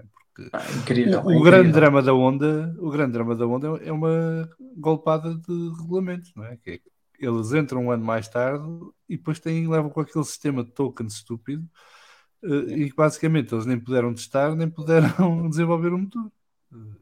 E o motor era muito mal. Ou acertavam à primeira, ou então azar, agora sofre. E foi o que aconteceu, infelizmente. E depois, agora também acho super, sei lá, tipo, como é que são a cronologia de decisões, ou não? A Honda decide sair quando eles são campeões do mundo e depois, afinal, quer ficar e depois vai voltar à Fórmula 1, mas não é com a Red Bull, é com a Alpine, caramba, ou com a Aston Martin. Querem que pá, aquilo for, porque se eles têm uma coisa tão ganhadora que eles deixaram escapar a oportunidade. Há uma sequência de acontecimentos que propiciaram esta história, porque o CEO da Honda da altura e o board da Honda decidiram sair da Fórmula 1. Isto foi em 2021. Informaram a Red Bull entra no processo de negociações por causa de congelar os regulamentos dos motores, porque estavam na iminência de terem sido eles a fazer os motores. Congela-se os regulamentos. A Honda depois garante apoio técnico durante 2 anos. Depois a Red Bull começa os processos de negociação com a Porsche primeiro e depois com a Ford. Mas isto já estava a desenvolver o seu departamento de motores ao lado e portanto estava a investir fortemente nisso.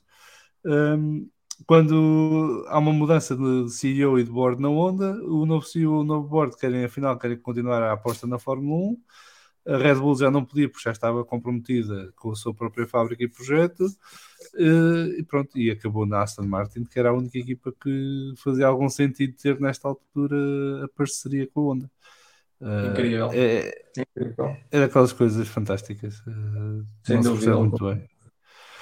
Só ler aqui alguns comentários que chegaram, entretanto. O F. Martins: a Mercedes está a 1 ponto da Aston Martin no campeonato de construtores, por culpa de ter os 2 pilotos a pontuar sistematicamente. Pode não chegar em ritmo, mas o Pedro Cachapuz diz que ninguém espera que o Lance seja um Max ou um Norris, mas também não é um Latifi, pode ser um Hülkenberg. Isto é um bom piloto no meio do pelotão.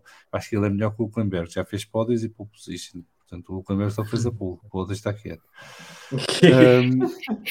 Pedro Ribeiro, o diretor desportivo da Alpine, disse que espera estar à frente da Mercedes em Barcelona. E alguém respondia com graça que só se for na fila para o almoço. O Pedro Cachapuz: a Alpine tem dinheiro, mas metade dos trabalhadores estão em greve, pelo menos os da fábrica. Isto é daquelas coisas que ninguém pensa, não é? A Alpine é fortemente afetada pelas greves em França. Quem quer acrescentar mais algum destaque ao Grande Prémio do Mónaco? Muito bom. A pontuação da McLaren, posso dizer? Coisas importantes, relevantes. Eu acho que foi um fim de semana para Grande Prémio do Mónaco até mais animado que o normal, porque houve aquela coisa foi uma qualificação muito gira. Pois foi. E a corrida teve, mesmo enquanto não choveu, teve aquela componente de estratégia que eu acho que é, aliás, posso já falar da minha irritação da semana. Não falo, então pronto, então falo à frente, não te vou escangalhar o programa. Mas acho que foi uma corrida engraçada e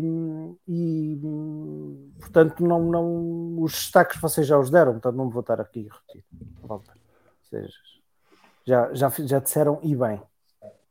O Nuno Pimentel acrescenta aqui as comunicações do Tsunoda como um dos destaques do Grande Prémio. Guilherme, tua McLaren pontuou com os 2 carros, não é verdade? Já viste a ultrapassagem que ninguém viu no domingo? Vi, fogo, cagando a ultrapassagem. Por fora em Massenet, o Piastri ao De Vries. Foi ao De Vries? Foi De Vries, sim. Por fora em Massenet. Estás a ver o De Vries, pá, esse gajo, pá, não devia nada lá. Não, mas foi uma competição. Eu acho que na conta da McLaren dá para ver a ultrapassagem do Piastri. E da Fórmula 1 também apareceu. A Fórmula 1 agora acordou para essa ultrapassagem. Mas no final, em intermédios, os McLaren estavam a voar. O Lando Norris, com os intermédios, era um piloto mais rápido em pista. Aquele carro tinha de funcionar de alguma maneira. Isso no Mónaco... é encharcar as pistas todas. Guilherme, mas isso no Mónaco dá um jeitaço, porque depois pode ser o carro mais rápido, mas depois para ultrapassar está quieto. É uma vitória moral. Pá. Mas o Lando até vinha bem. Foi pena o toque que ele deu. São vitórias. Foi pena o toque que ele deu, que o meteu no Q3. Foi pena o toque que ele deu antes. Mas é jogada estudada. Porque ele depois lixa o Stroll. Exato. É jogada. Ele aí tem um talento incrível. Porque ele não só bate, mantém-se na Q3. Vamos ignorar que ele eliminou o Piastri. Mas bate... vai para a Q3, bate num ponto em que estraga um bocadinho o carro, mas dá para arranjar, mas lixa outro carro. Mas já não vai bem para o Q3. O Q3 já foi uma miséria. Não, e depois está bem, mas depois conseguiu fazer com que a Ferrari fizesse merda e desse penalização ao Leclerc. Para mim, foi a história do fim de semana. Foi aquela jogada perfeita. Com que vocês se contentam hoje em dia. O desespero da pessoa que não vê a McLaren a fazer nada de jeito há demasiado tempo. Quem viu e quem mas também podes ver isso também da mesma maneira que a Williams. Está bem, mas eu não vou. Aliás, a Williams é pior. O suficiente, eu nem olho para o Williams. Muito bem. Está feito o Grande Prémio do Mónaco? Está feito. Sim, senhor. Adiante. Vamos então aqui rapidamente ao nosso Colégio de Comissários. Colégio de Comissários. As notícias da Fórmula 1 e o veredicto do nosso painel. Sem ação, incidente de corrida ou penalização. Eles decidem. Ora, Filipe, eu acho que já fizeste isto uma vez connosco no início do ano, não foi? Como cá vieste. Eu Pois vou ler começaste, 5 notícias e só reages se tiveres alguma coisa para dizer a favor ou contra, ou então é incidente de corrida, nem precisas dizer nada. E isto é aberto a todos. Por uma questão de economia de tempo, só falem se tiverem mesmo coisas para acrescentar e não se Ok. repitam, se faz favor. Tu estás à vontade, tens convidado especial e tudo mais, podes repetir as vezes se quiseres, mas é para evitar aqui vícios do sistema. Isto aqui há As primos Alfa e há Romeo. enteados. Há filhos e há enteados. É verdade. Como é que é? Cala-te, enteado. Há filhos e enteados. Sim, não, mas agora o que estavas a dizer agora, João? As Alfa Romeo É saiu a notícia. notícia que a partir de 2024 já poderemos ter a continuidade da Alfa Romeo na Fórmula 1, desta vez como title sponsor da equipa AS, que estava agora toda contente com a MoneyGram. O que é que vos parece esta novidade? Alfa Romeo. Então e a Sauber? A Sauber o que é? Passa a ser o quê? A Sauber passa a ser Audi. Pois é, está bem. Ok. Mas a Sauber vai ser Sauber. Não é? Em Os próximos 2 2026. anos será Sauber Sauber, Audi, não é? Sim, e depois será Audi em 2026. Ok. E tu estás a dizer então que quê? Para o ano? Quando é que vais entrar isto? O Alfa Romeo? O contrato da Alfa Romeo com a Sauber acaba este ano. Ok. Então para o ano? Saiu agora a novidade que para o ano a Alfa Romeo transitaria para a AS como title sponsor da AS F1. Ok. E tu e a Sauber ficava aqui? Fica Sauber. Sauber. A Sauber fica Sauber por 2 anos. Ok. Não sei, presumimos nós. Pode já se chamar Audi, né? Não faz muito sentido porque a Audi não vai ter motor ainda. Tem motor Ferrari. Isso na Fórmula 1. Uma complicação do caraças. É mesmo os gajos A Red Bull foi campeã do listarem. mundo. Desculpem, a Red Bull foi campeã do mundo com um Renault com um motor que se chamava Tagoyer, portanto. Okay. Então, e a Sauber em 2009, que ainda era BMW. E tinha Aston Martin no carro. E tinha motor Ferrari. Exatamente. Então, essa também é boa. Sim, Aston Martin não da Tagoyer. Não, um Aston Martin Renault Tagoyer. Ainda mais confuso. Isto são coisas, são patetas, enfim. E não era Renault, qual era a marca? Era a Infinity.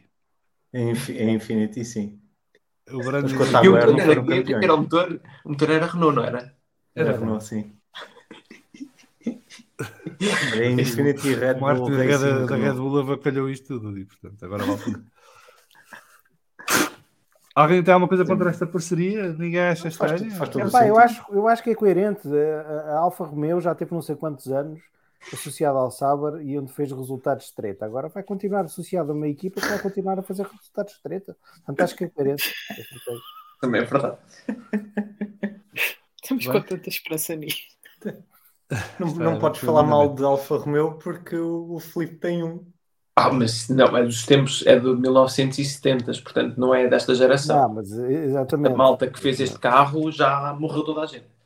Não, o teu é daqueles que deve ter 50 problemas elétricos antes que depois a trabalhar. Eu recusava-me a ter um Alfa Romeo de longe, nunca compraria um, nunca. Mas este aqui, como é um antigo, eu devo dizer, eu duvido que os carros novos sejam melhores que estes. Porque é que eu dou a chave àquilo, eu agora vou lá abaixo, dou a chave, ele demora um bocado a pegar porque a gasolina tem que chegar aos carburadores e aos injetores e queimar. Mas aquilo pega a primeira ou a segunda. Aquilo é um espetáculo, digo-te já. Aquilo foram os tempos áureos da Alfa Romeo, atenção. O meu pai teve 2 desses e adorou. Uma máquina do Na caneco. altura. Qual é que tem? Tenho o GTV, 2000. É uma máquina do caneco, estou impressionado. Agora, um dos recentes nunca compraria, esquece, para ficar parado na autoestrada. Sabes que na altura em que esse carro que tu tens saiu, diziam o mesmo.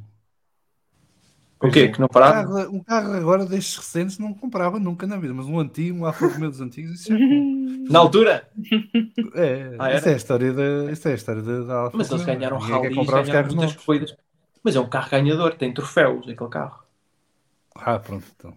O Alfa Romeo agora não tem, nem pódios.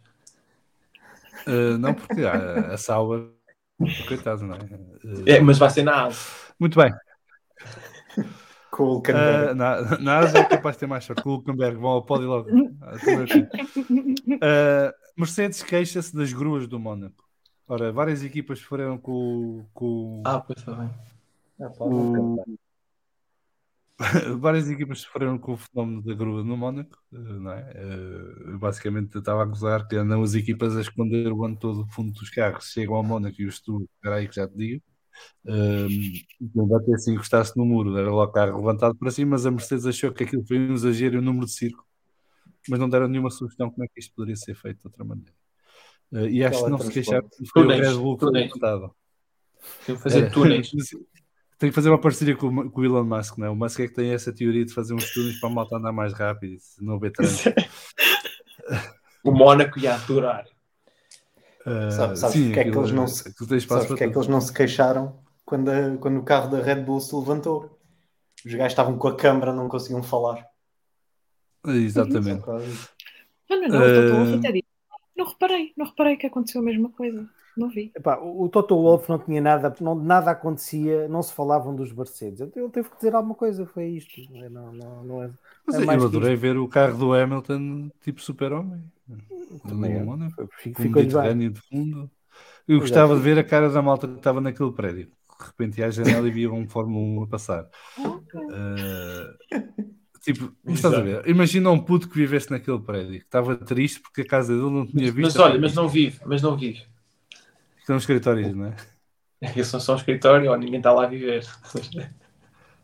Mas estás a imaginar, o puto tinha um quarto virado para o mar, não dava para ver os carros e de repente aparecia assim um Mercedes a passar na janela. Acho que era lindo.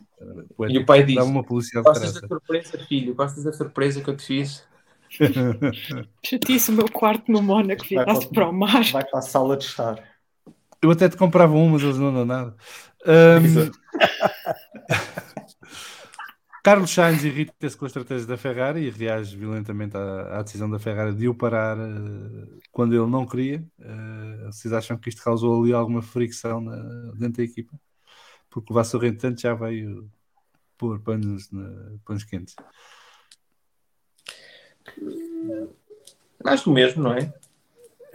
E é sempre no Mónaco também que começa o Stop Inventing, portanto não é muito diferente.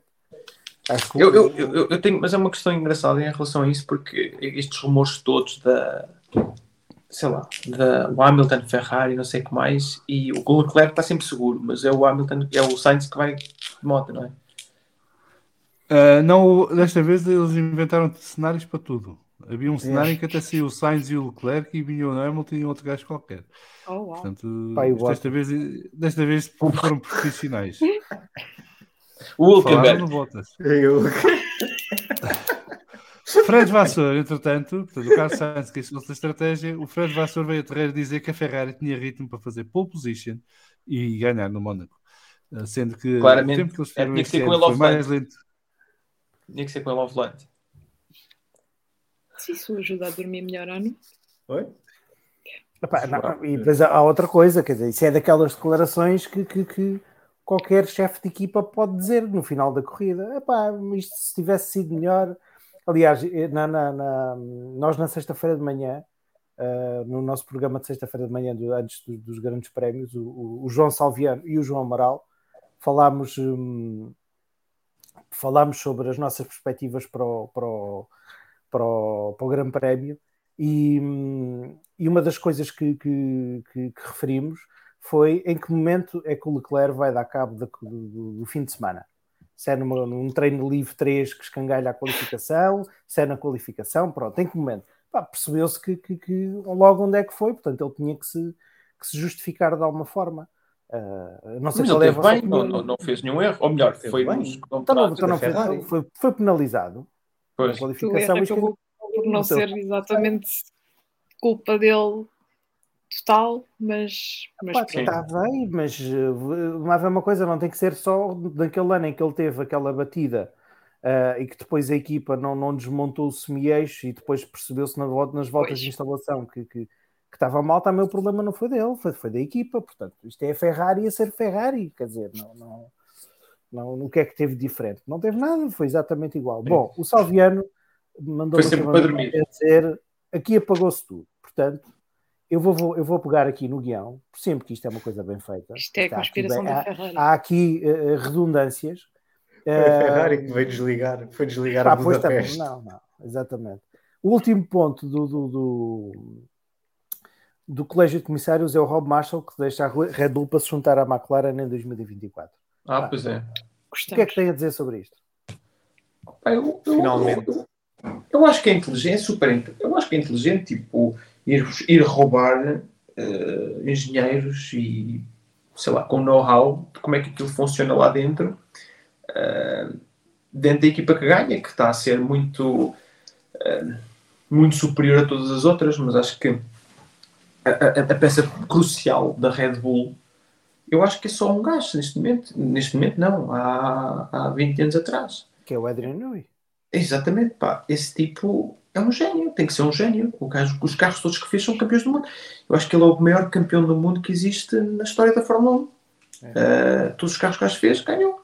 E teve agora aqui uns anos em que sim, se calhar não foi o ideal, mas se calhar também muito devido aos motores, quando foi na altura a supremacia ali da Mercedes, mas eram imediatamente logo a seguir. Mas ele traz conhecimento de como é que se chega aos processos de pensamento, de maneira de estratégia, aquilo está tudo catalogado. Por acaso houve uma das coisas super engraçadas que eu passei por isso na pele e achei engraçado, que eu li uma entrevista do Christian Horner a dizer mas não estás preocupado de perder X engenheiros que foi para a Renault e não sei, para a Mercedes ou o que é que foi, já não sei o que é que foi também roubar engenheiros.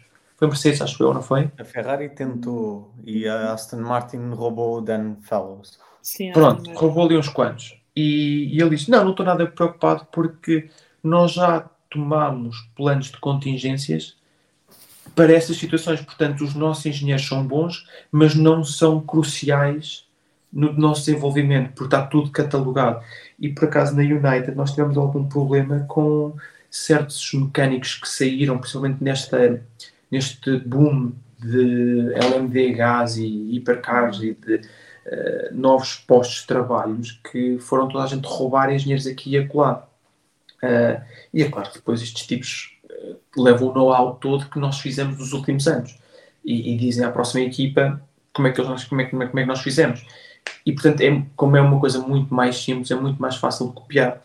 Mas depois é engraçado que quem fica lesada também neste caso foi a United, já não sei com o que era, acho que era com os mecânicos ou o que era, de quais são os procedimentos de trabalho. E como isso não estava catalogado, começaram a ter problemas. E portanto, eu consegui depois assimilar aquela entrevista que o Christian Horner me deu, que é super engraçado. Os gajos conseguem continuar, se falar ao lado, nem de volta. É super engraçado ver como é que a Red Bull tens as rotatividades de não sei quantas pessoas, mas continua sempre competitiva, pelo menos nestes últimos anos.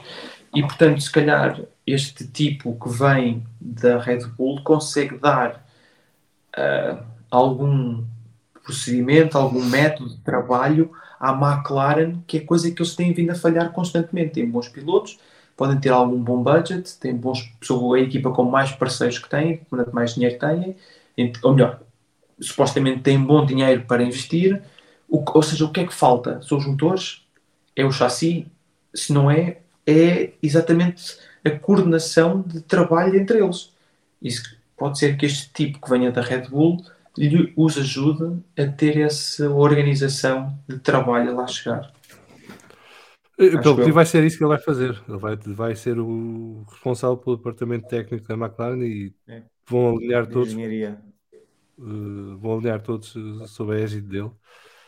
Pronto, eu não sabia, mas olha, estava a tocar nisso porque eu acho que essa é a parte que falta, porque, sei lá, eu acho que olho muito para trás e vejo quando é que a Ferrari foi competitiva. Quando tinha um alemão ao volante, um inglês a tomar a parte técnica, que era o Ross Brown, e tinha um diretor de equipa francês, que era o Jean Todt. Nenhum deles era italiano.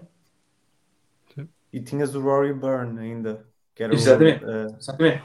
E tinhas o David Salters a tomar conta dos motores, que é o tipo que é o presidente da Honda que fez o motor da Acura. Ele trabalhava lá também. Que é engraçado como é que essas peças todas. E portanto, nenhum deles era italiano. E os italianos, eu acho que eu já trabalhei com eles, e eu acho que os italianos são muito parecidos como nós portugueses. Eu acho que os italianos têm uma cultura, pá, e é cultural. Eu acho que eles não têm um plano A. São extremamente bons nos planos B, C e D. Mas o plano A, é aquilo bem estruturado, não há plano A. Olha, o gajo parou, trazem as rodas. É muito o calor do momento. Estás a ver? Esqueci-me da roda. E então ali sempre um italiano, rejeita a roda em 2 segundos em vez de teres que lá ir atrás ao Comeião buscar a roda. Já viste? E os gajos são bons nisso. Mas tu não tens o plano A, que é o inglês bem estudado, ou o austríaco ou o alemão. Sabes? Sim, Eu acho que é essa parte que falta ali, cultural à Ferrari, porque se os gajos não ganham com um carro superior quando tinham o ano passado e deixaram perder aquilo tudo e acabaram por ser... Foi o ano passado ou 2 anos? Com o Leclerc. No ano passado. Pá, se eles não ganham nessa altura, pá, dificilmente vão conseguir ganhar nos próximos anos, pá, sinceramente. Tem que haver uma mudança. Os Rodrigues diz que a Ferrari tem 25 planos e nenhum funciona. Pá, lá está, eu acho que é cultural, mas atenção, é a minha opinião de trabalhar com alemães, trabalhar com italianos, trabalhar com franceses, sei lá, há ali uma parte cultural. E atenção, eu sou o primeiro às vezes, eu improviso. E então, estou sempre a mandar bitaitadas à equipa.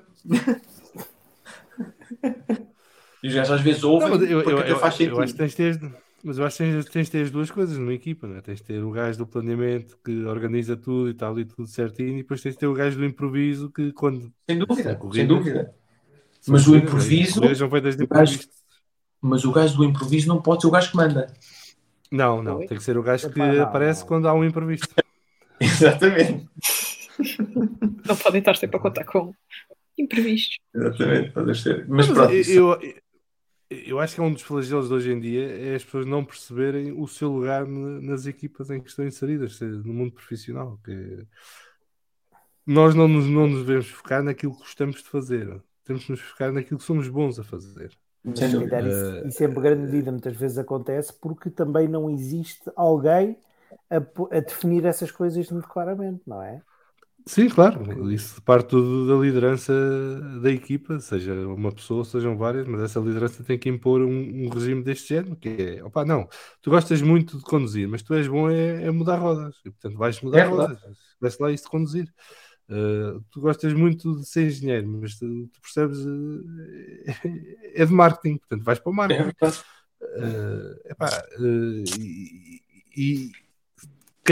Qualquer equipa tenha um líder que perceba quais são os pontos fortes e fracos dos seus colegas, não é?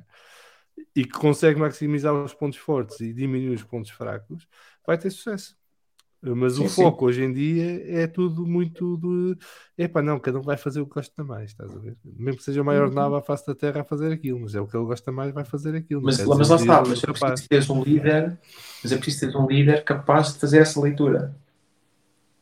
Sim, e o problema é que a maior parte das vezes o líder está a fazer aquilo que gosta mais, logo à partida, e portanto. Mas pronto. Nasce aí o vício. Este era o último ponto do Colégio de Comissários, certo? Era. Então vamos só aqui pagar as contas e já voltamos. Temos só 30 segundinhos. O PEC Motores tem mais power do que nunca. O Grande Circo. Os Guerreiros do Asfalto. A Loucura das Ovais. E muitos outros. PEC Motores, a melhor oferta de desportos motorizados. Não te deixes apanhar na curva. Adere já na tua box. Já sabem, quem tem PAC Motores divertiu-se à brava este fim de semana, porque não faltaram foi corridas e emoção. E este fim de semana voltamos a ter várias corridas, não só o Grande Prémio de Espanha de Fórmula 1, mas também a NASCAR no Illinois. E Joana, estás com carro, quem sabe mais do que eu, o que é que vai acontecer? Conta-nos. Bem, várias coisas este fim de semana que passou, não neste próximo, mas também podem ir acompanhando o GT Open, TCR, tudo isso, Eurofórmula. Por acaso o Frederic Lubin já comentei umas corridas dele. Por acaso gostava de perguntar ao Filipe o que é que tem achado deste novo colega de equipa. Olha, acho muito competente, muito... tem que o endurecer, é menino ainda, mas tem que se fazer à vida, e já o estou a fazer por isso, por o enriquecer, mas é rápido e parece-me ser bom, e acho que para as primeiras corridas dele andou muito bem e estou contente. Acho que temos bom andamento e vai melhorar ainda mais porque tem boa escola. Ok, muito bem. Mas sim, esta semana também vamos ter muitas corridas. Temos aqui o regresso do motociclismo, que já andava desaparecido há um tempinho. Temos... Nem dei por ela, vês? Sálvia. Vamos ter também Fórmula 1, vamos ter NASCAR, como já é hábito. E pronto, há sempre muita coisa para evento aqui no PEC Motores. Vou puxar a brasa à minha sardinha. Okay. Nada a ver aí umas repetições do que eu fiz este fim de semana durante a semana. Está feito o spot. E no fim de semana a seguir, no fim de semana de Le Mans, o que há? Já agora? A partir não há nada. Há NASCAR, já sempre. Pois. Mas Fórmula 1 não há. Acho que vai haver MotoGP. Posso estar enganado. Capaz, vou verificar. Mas acho que a maior parte das competições para por causa de Le Mans, ainda por cima é o centenário. Pois toda a gente fugiu. Acho que houve um acordo para que vocês tivessem o protagonismo todo desta vez. Ao contrário de Portimão, não é? Em que tu estavas em Long Beach. Sim.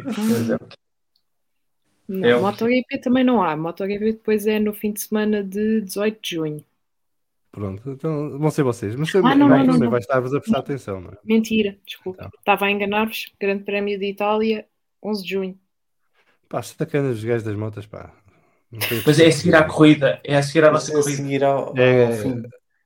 Começa às 4 e a nossa corrida acaba às 3. Vai, não, digo eu. Ok. Não, pá, eles têm a Moto 1, a Moto 2, o MotoGP, aquilo são o Sprint Race, e agora fazem Sprints. Agora tem o Sprint Race. Mas pronto, a malta do bem vai estar a ver na Le Mans enquanto houver. Boa. O NASCAR não chateia porque é à noite. Pá, o Ozer depois que venha aqui dizer que eu estou errado. Vamos continuar. Grande Prémio de Espanha este fim de semana. Agora. Grande Prémio de Espanha este fim de semana. Várias equipas vão ter então os updates todos montados no carro finalmente. Portanto, vai ser aqui. Acho que é a partir daqui até à pausa de verão da Fórmula 1 que vamos perceber qual é a ordem competitiva este ano. Porque depois da pausa de verão não devemos ver grandes modificações nos carros. O que é que te apraz dizer sobre este fim de semana, Filipe? Achas que vamos ter aqui um compactar do pelotão da frente, de ficarem mais perto dos Red Bull? Achas que vai ficar tudo na mesma? O que é que te parece? É uma excelente questão, porque claramente que há uma excitação enorme, acho eu, por nossa parte, porque eu quero ver exatamente a Mercedes e a Aston Martin a terceira suas evoluções, e a Ferrari, que acredito que eles devem fazer sentido para tornar o carro mais rápido, depois de verem também como é que o Red Bull anda. Mas depois também como é que a Red Bull consegue continuar a ser mais rápida ainda do que estão a ser, porque caramba, aquele carro em DRS é uma bala. Ele em Miami passava pelos outros que era ridículo, aquilo até devia ser proibido. Portanto, estou muito curioso ver o que é que realmente colou ou não colou nessas evoluções em cada construtor.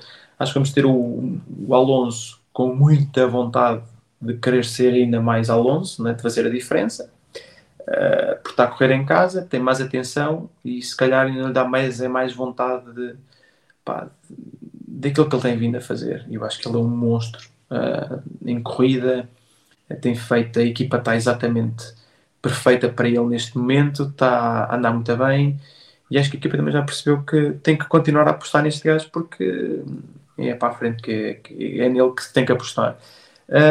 Estou para ver também se a McLaren consegue manter o andamento, também estou para ver se a Alpine consegue evoluir, e depois é aquela coisa que é, Se são todos tão bons e toda a gente está a evoluir, caramba, alguém tem que estar em último.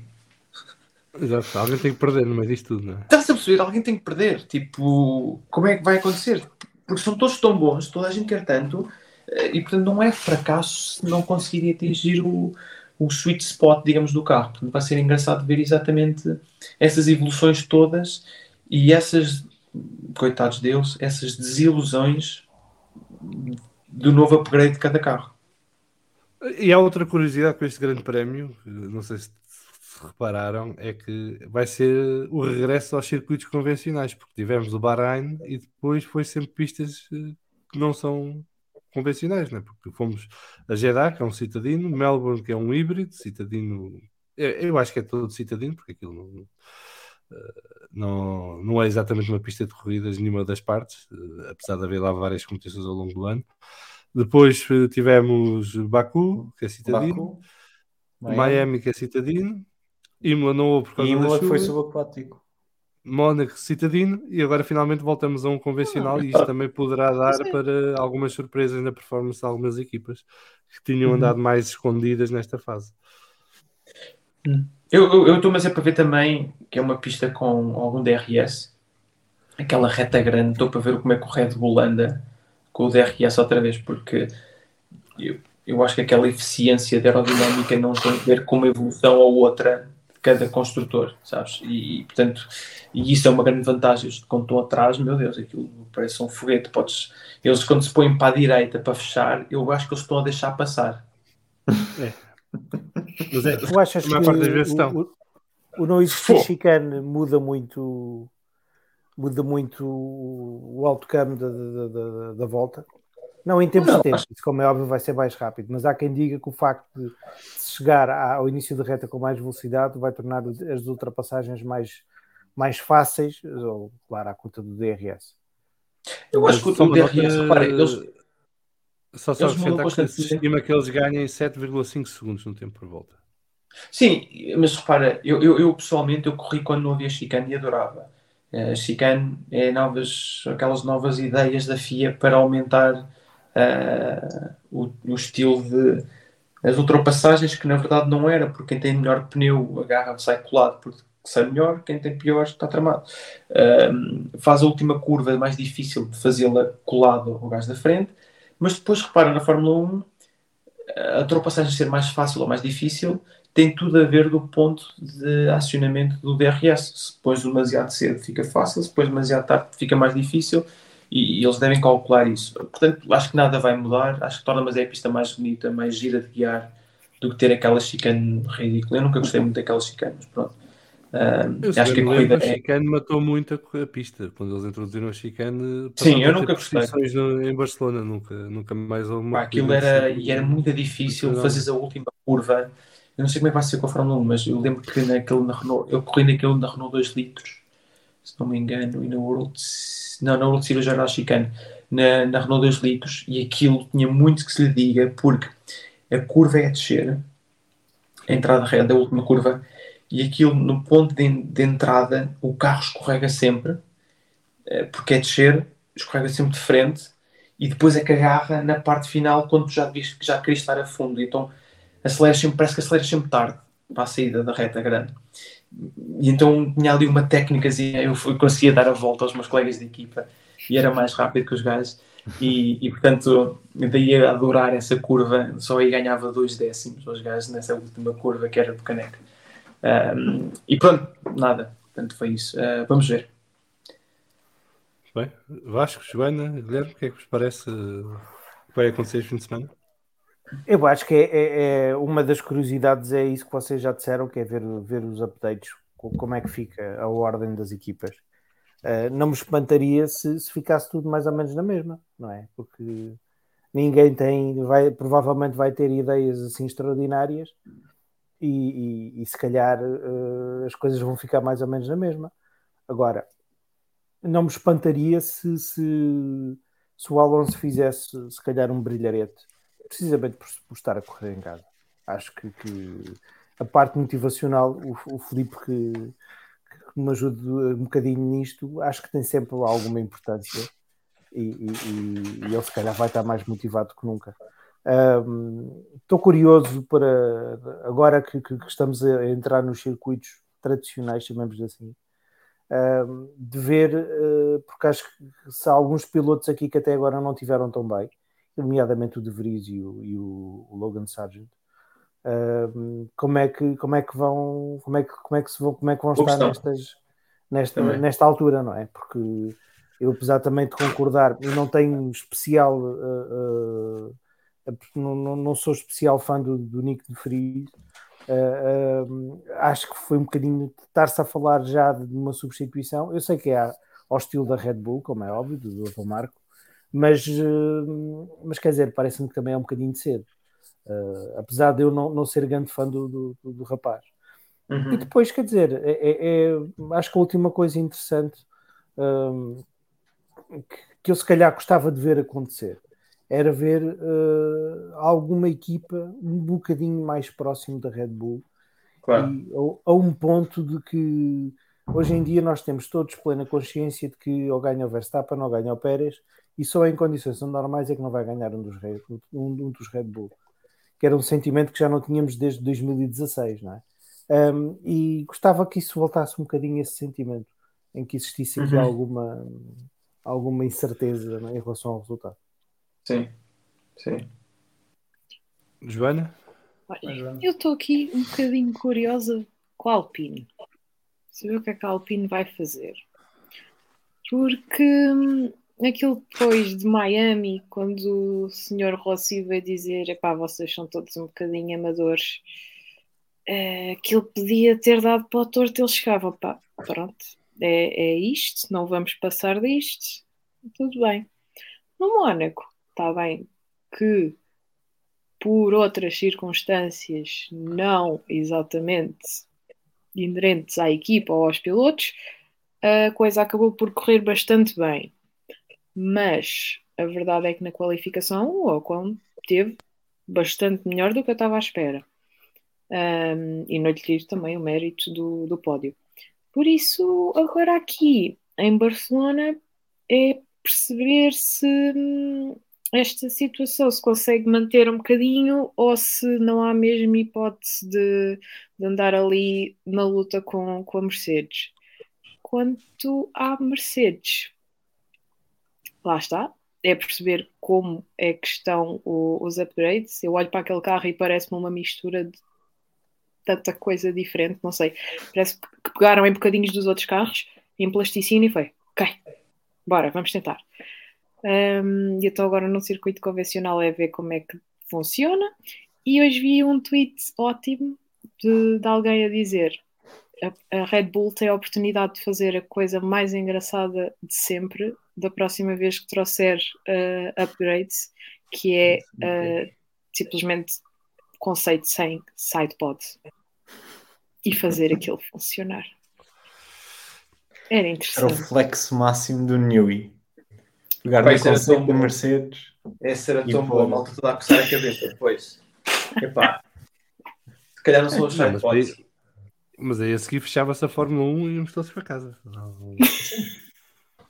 Ou passava o Newey a vender os carros. Pronto. Pintavam os carros, pronto. Guilherme, teu pau opinião. Era fixe. Eu estou curioso para ver como é que a Ferrari vai aparecer, porque eles vão aparecer com um carro com o spec B deles, basicamente. Que eles, teoricamente, eles iam introduzir partes em Imola e partes no Mónaco e partes em Barcelona, e eles agora vão fazer tudo em Barcelona. Penso que é isso. Penso que é tudo é Ferrari, nunca se sabe. Depois, não sei, porque se eles podem aparecer com... Nem eles sabem. Podem aparecer com uma cópia do Red Bull, podem aparecer com uma cópia do Haas. Mas pronto, continuo a estar curioso, porque se eles melhorarem é bom para a Fórmula 1, é bom para a competição em geral. Os Mercedes, eu acho que eles vão continuar na sua busca por respostas, vão tentar conhecer melhor o carro. Se eles estiverem bem em Barcelona, tendo em consideração que eles no ano passado estiveram bem em Barcelona, tiveram liderado durante algumas voltas, durante grande parte da corrida.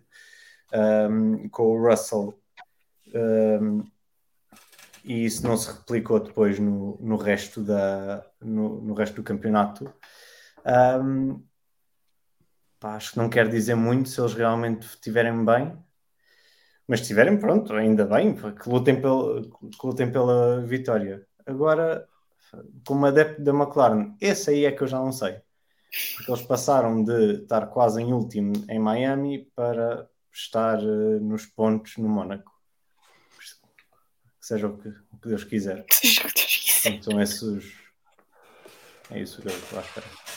Muito bem. Eu estou com uma fezada que vamos ter uma divisão aqui no pelotão da frente e acho que Red Bull e Aston Martin vão um bocadinho embora. Segue-se Mercedes e Ferrari. Acho que vai ser vai ser essa a tendência. A Mercedes nunca se sabe se o carro funciona ou não, porque aquilo parece que é dependente da pista e do dia e da hora. E do vento. E eles ainda estão a descobrir o que é que este carro novo vale e, portanto, vão precisar de algum tempo para isso, mas podem sacar aqui alguma coisa da cartola sem querer, porque eles também depois dizem que não sabem muito bem o que é que aconteceu. A Ferrari, eu não sei, eu já desisti da Ferrari. Olha, é o que for. Como um verdadeiro tifosi. Pois é, que o problema é esse, é que eu sou tifosi e vejo isto e eu sinto que a Ferrari está nos anos 90, mas na parte má dos anos 90, né? Na parte depois com o Schumacher é que ainda ganhavam corrida e tal. Acho que estão nos primeiros anos dos 90 outra vez em termos de liderança, performance, organização. Portanto, mas eu acho que o Vasseur foi uma boa aquisição. Poderá vir a ser, mas vai demorar. Repara, a Ferrari também. O Arrivabene foi um gajo que saiu de diretor da Ferrari Fórmula 1 e foi para diretor da Juventus. O que é que uma coisa tem a ver com a outra? Então, e tinha vindo a Marlboro. Tinha vindo a Marlboro, portanto não... mas o que é que o gajo percebe? Tá? Estes gajos, enquanto não meterem gajos que percebem de corridas atrás daquela porcaria, o Vasseur pelo menos percebe de corridas. Sim, pode perceber mal, mas tem experiência. Sim, não é verdade. italiano. Mas falta-lhe, parece-me, uma coisa ali que eu acho que é preciso ter, que é que era o que tinha o Jean Todt, que era um gajo de ideias muito determinadas e um certo pragmatismo e até de uma certa, um certo estatuto e imagem. O Vasseur é um tipo que tem um ar competente, um bocadinho assim meio bonacheirão. Não sei se numa casa tão latina como a Ferrari é suíço, é neutro. É neutro. Ele não é suíço, acho que é francês. Ele é francês. É francês? É. Acho que sim. Caso tenha ideia disso. É francês, mas esteve na Renault e foi comido cebolada e, portanto, não sei. Aqui o Pedro Rodrigues diz que qualquer dia até o cavalo desiste e sai do símbolo da Ferrari. Pedro Ribeiro dá nota 10 para as alterações do traçado de Barcelona, aquela parte final da volta era pior. O SR diz que eu sou o time Sérgio Veganista, antes deixa lá o Binotto que isto. Eu disse aqui muitas vezes que eu achava errado mandarem o Binotto embora. Porque, isto faz lembrar aquela história. Tens uma fábrica, fazes cinzeiros. E à altura todos os cinzeiros saem com uma amolgadela num dos lados. E o que é que tu fazes? Vais mudar o pessoal que está a trabalhar as máquinas, mas não percebes que o problema se calhar está nas máquinas. E, portanto, vais meter lá gajos novos e o cinzeiro vai continuar a sair com a amolgadela. E acho que a Ferrari está muito nesta fase, que é, não vai ao fundo da questão, perceber qual é o problema real que tem. Está a tentar mascarar o problema de outras maneiras. Mas eles já trocaram tudo, já trocaram de pilotos, já trocaram de mecânicos e engenheiros. Mas lá está. Eu acho que quando a pressão é muita e as expectativas são altas, alguém tem que rolar cabeças. Mas tu não vês a Ferrari a mudar método de trabalho, não vês a Ferrari a mudar a comunicação, não vês a Ferrari a mudar a estratégia. Por exemplo, mudaram os estrategistas da Ferrari no início deste ano e continua o descalabro, não é? Eles continuam a fazer erros atrás de erros. Portanto, há ali um problema de fundo que eles não estão a resolver e que vai continuar a existir metas que metes lá dentro. Portanto... Se calhar não tem um cavalo qualquer, tem que pôr um cavalo lusitano lá no emblema. Se calhar com o lusitano aquilo vai ao sítio. Muito bem. Vasco, vamos à tua irritação para acabar? Vamos.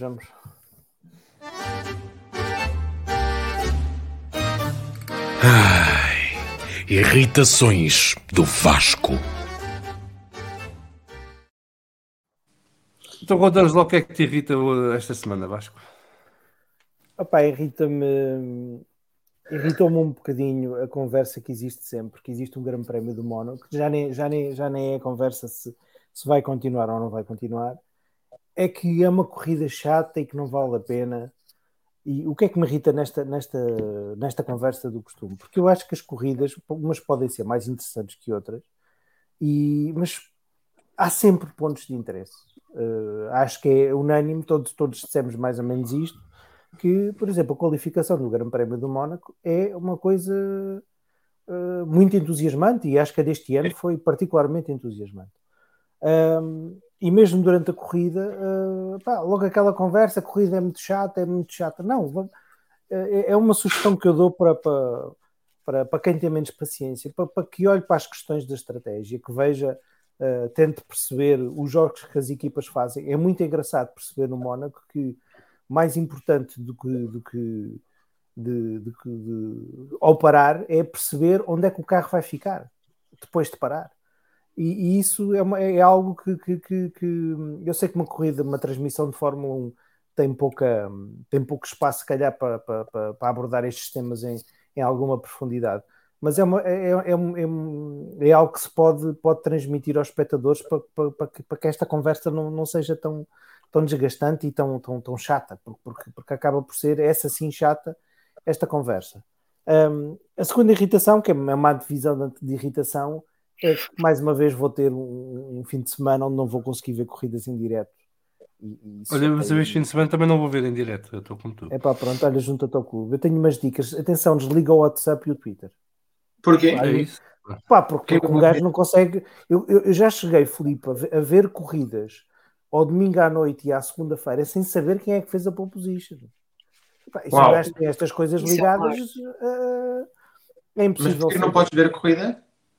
Porque tenho atividades familiares, porque vou de férias para a semana, portanto... Pois, claro, estou a perceber. Tenho não coisas é fácil. Pois, um gajo tem que priorizar as coisas, não é? No meu caso, a minha filha mais nova vai ter um concerto de piano em que ela vai ser uma das intérpretes e, portanto, tem precedência. Bem mais importante.